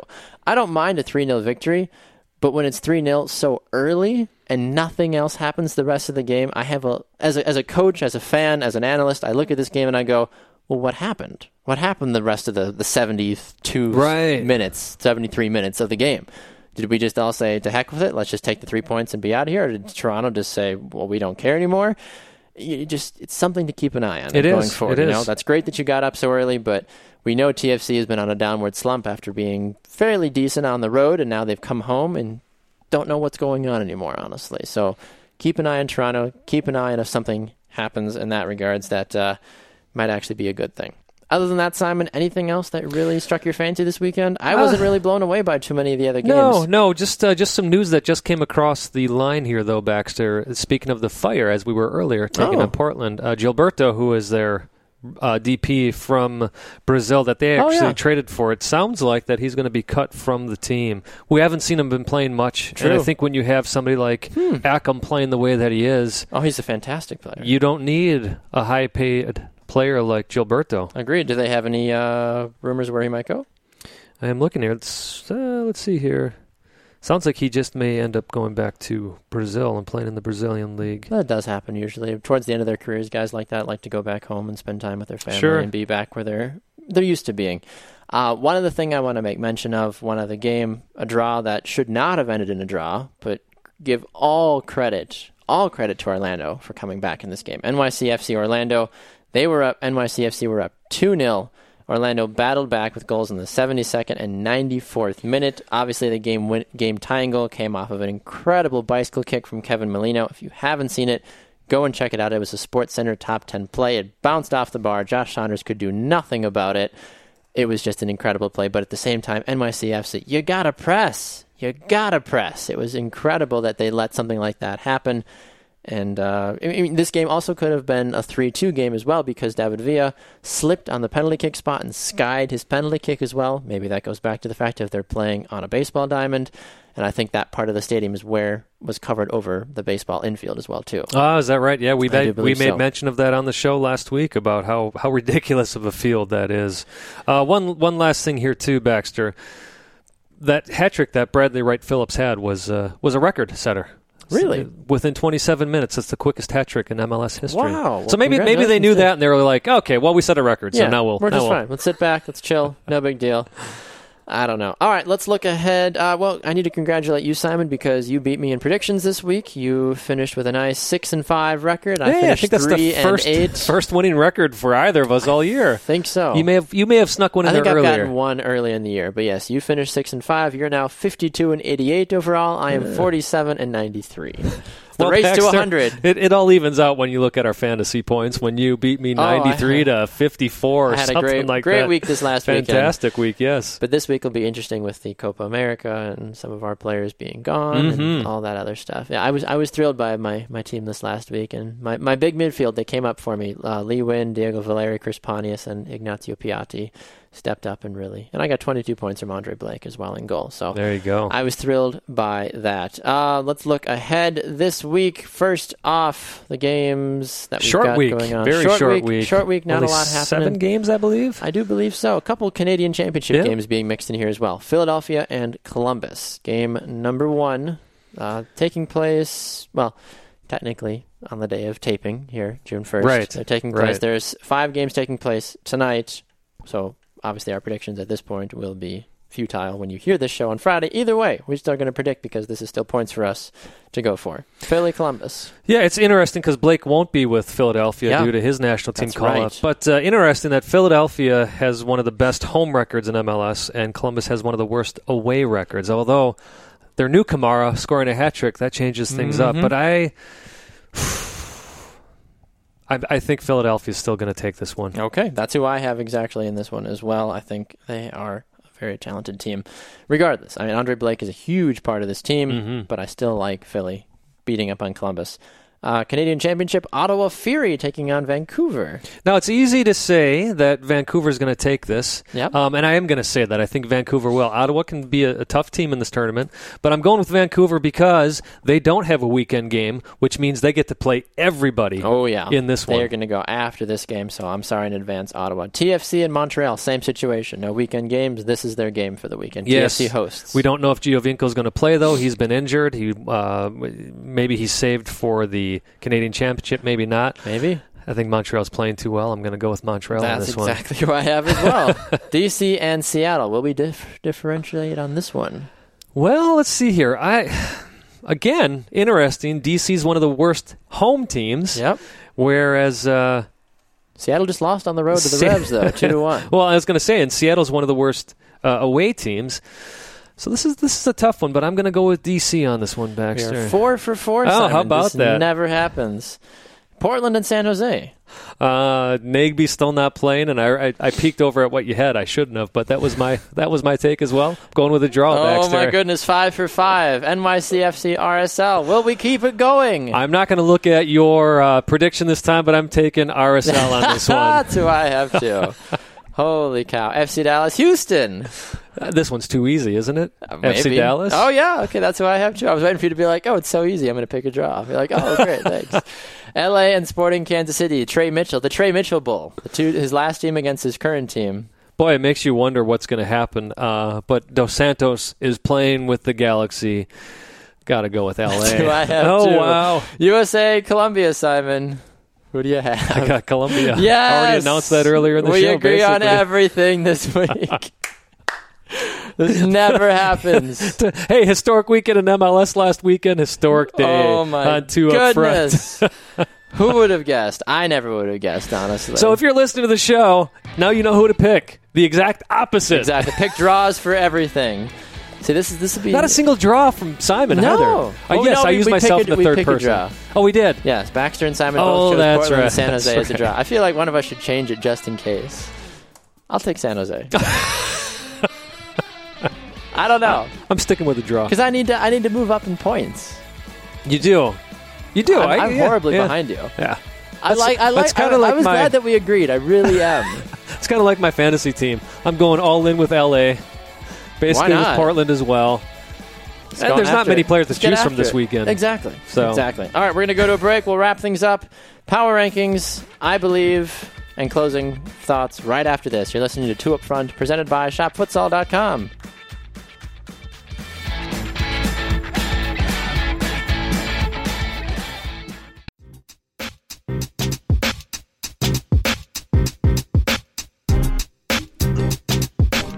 Finishing things up here on another edition of Two Up Front, presented by ShopFutsal.com. I'm Baxter Colburn. This is Simon Provan. Okie doke, Simon. We agreed for a moment, and then it was gone. I need to move up in the standings. I can't afford to be friends this week, Simon. We can be friends for 9/10 of the week, just not the. I don't know. And watch Portland win, and then neither of us get the point. You'd get the point as a fan. That's right. So that works out well for you. That's one of those, I win both ways. It's true. The only way I don't win is if San Jose wins. True. I would, though. All right, let's look at the power rankings. Last week, Simon, we had the same teams in different places. This week, most of the same teams, different places again, except for me, I have one new team. You do have a new team. I've got the same teams, just in a different order this week. Exactly. All right. Let's start with who I have at 5 and you have on the outside first. We both are sharing this sentiment. Columbus, we've been talking about them losing, then drawing for a while, and they finally get a really good win against a really good team. Not a really good win, but a win against a good team. So I've got Columbus sitting just on the outside of this. And I have them at number 5, mostly because they've done fairly well the last couple of games as well. I mean, They've only, as we mentioned, they've only lost 1 out of their last 6 games. They've been scoring goals, and that big victory against RSL, I know they gave up a bit of a lead, but still, a win's a win. They got 4 goals. They got a hat trick from Ola Kamara. Nobody cares how many goals you gave up if you still won the game at the end of the day. Exactly. Philadelphia is my number 4 team this week. As we mentioned, they've done a good job. They haven't really lost a lot recently. They haven't been good. They haven't been bad. They're doing well. Yeah, I've got LA as my 5th team, and we agree with Philadelphia on the 4th. The thing with Philadelphia is they are on a 8-game unbeaten streak, but the thing is they've only won 2 games within that time. LA I dropped a bit because that's a game that they should not have lost in Montreal. Actually has me a little bit worried for them, the way they finished that game. So I'm not dropping them out just yet, because at the end of the day, if we're talking, if we're pitting any team against LA right now, it's very hard for me to pick against LA, so I'm keeping them at number 5. Okay. Philly, as we mentioned, are both of our number 4s. FC Dallas is my number 3. Last week, they were my number 2. I've dropped them down to 3. Not bad, not great. They're doing good. They're winning, and they're doing well. But at the same time, Yeah, well, I've got Dallas as my number 2. I'm keeping them at my number 2. My number 2 and my number 1 are still the same from last week. I have Red Bulls at 3 just because I'm not sold yet. Yes, they got a 3-game win streak going, but we're talking Chicago, New York City FC. Toronto, decent win, but that also, again, was an injured Toronto team. So I'm not sold on them yet. That 7-0 scoreline, I think it was, they really got themselves up for that derby. Yeah. But I do have them at number 3, FC Dallas at my number 2, because in my mind, they've been playing well. Their draw was against a good San Jose team, and they had 3 wins before that, also against good opponents, Portland, Seattle. Okay, New England. So maybe not as great as I was thinking here at first, but nevertheless, it's a 4-game unbeaten streak. Exactly, and that's why, on the flip side, you did all the things that I needed you to do for my number 2, the Red Bulls. They've scored 11 goals in 3 games. Yeah. I don't care who that's against. Right, that's 11 true. goals. Bradley Wright Phillips has found his form. He's scoring in bunches. He's got 2 hat tricks. He's got 5 goals in 3 games. So, credit to him. Yeah, we shall see, though, that they have the week off. Do they suffer a bit from this momentum that they've been on? That's true. That's a very good point. And then finally, our number 1, that has been a number 1 since week 11, Colorado Rapids. You can't argue against it. Yeah, they had a draw against Philadelphia, but that's what I had predicted. And this is where my logic goes, Baxter, is if you did what I predicted you're going to do in a positive way, I'm not going to drop you in my standings. True. Plus, to be the man, you got to beat the man. Exactly. Nobody has beaten Colorado in, 10 games? Something like that. It's ridiculous. Absolutely ridiculous. 9 games. 9-game unbeaten streak. And that's more wins than draws, by the way. 6 wins to 3 draws. That's fine with me. Let us know your thoughts about our power rankings on Facebook, 2 Up Front, on Twitter, at Baxter Colburn, at Simon Provan, at 2 Up Front Soccer. Final segment of the show, Simon.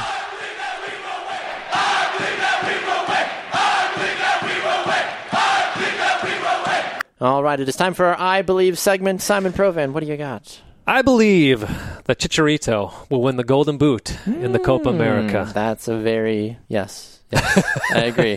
Absolutely agree with you. By the way, in our I Believe sound effect that we have, yes. If you listen closely, it sounds like there's one man that's in a lot of pain. Next week, listen really closely. Listen to that. Listen to that really close. I believe that Christian Pulisic will score at least once in the Copa America. And I agree with that, too. And social media will lose their godforsaken minds because they did that when he scored a fairly simple goal against Bolivia. Yes, but 17 years old, playing in the Bundesliga, he is one kid that we can get excited about. You're right. The media and everybody else needs to stop using this, the savior of American soccer. He's not. Just chill. But it's too early. There's nothing to be saved. Soccer in America is in a great place for the age that it's at. But there's no Landon Donovan anymore. We'll be fine. I think it'd be funny, too, as he continues to move on in his career, he changes his number every time. He's 17 for being 17, just continues to change it up all through the ranks. I think that would be kind of funny. Anyway, thank you so much. Cut you off here. Does he start? Does he start any games? He will. He'll start at least one. All right. I think he will. Anyway, thank you so much for joining us here on another edition of 2 Up Front. Special thanks to Brian Dunseth, Andrew Dykstra, Trey Mitchell, and Lydia Williams for stopping by the program. We love you all. Thank you so much. And tell your friends about the show as well, too. You can find it on Fridays at 11:30 a.m. Central Time on the Sports Podcasting Network. Yeah, you can also find us on Facebook. 2 Up Front, put that in the search button, and like the page. We want to get to 500 likes by the end of the game, by the end of the U.S.-Columbia game. Find us on Twitter at 2 Up Front Soccer. Our personal handles at Baxter Colburn, at Simon Provan. He's Simon Provan. I'm Baxter Colburn, with our manager being the one above. We are 2 Up Front.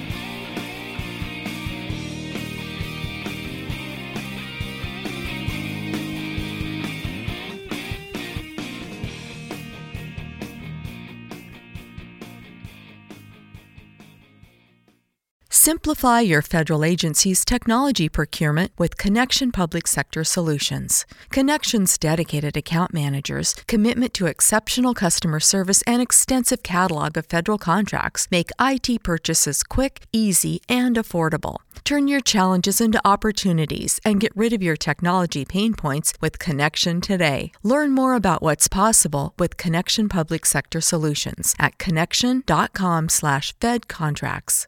Hike the trail? Check. Order takeout? Check. Schedule heart checkup? Done. We've all adapted to a new way of living. Keep your healthcare on schedule with Johns Hopkins Medicine, where your health and safety are our highest priorities. We're ready to care for you through virtual and in-person visits across Maryland and the greater Washington region. Your health, our experts, safely caring for you. Schedule your care now. Learn more at hopkinsmedicine.org/safe.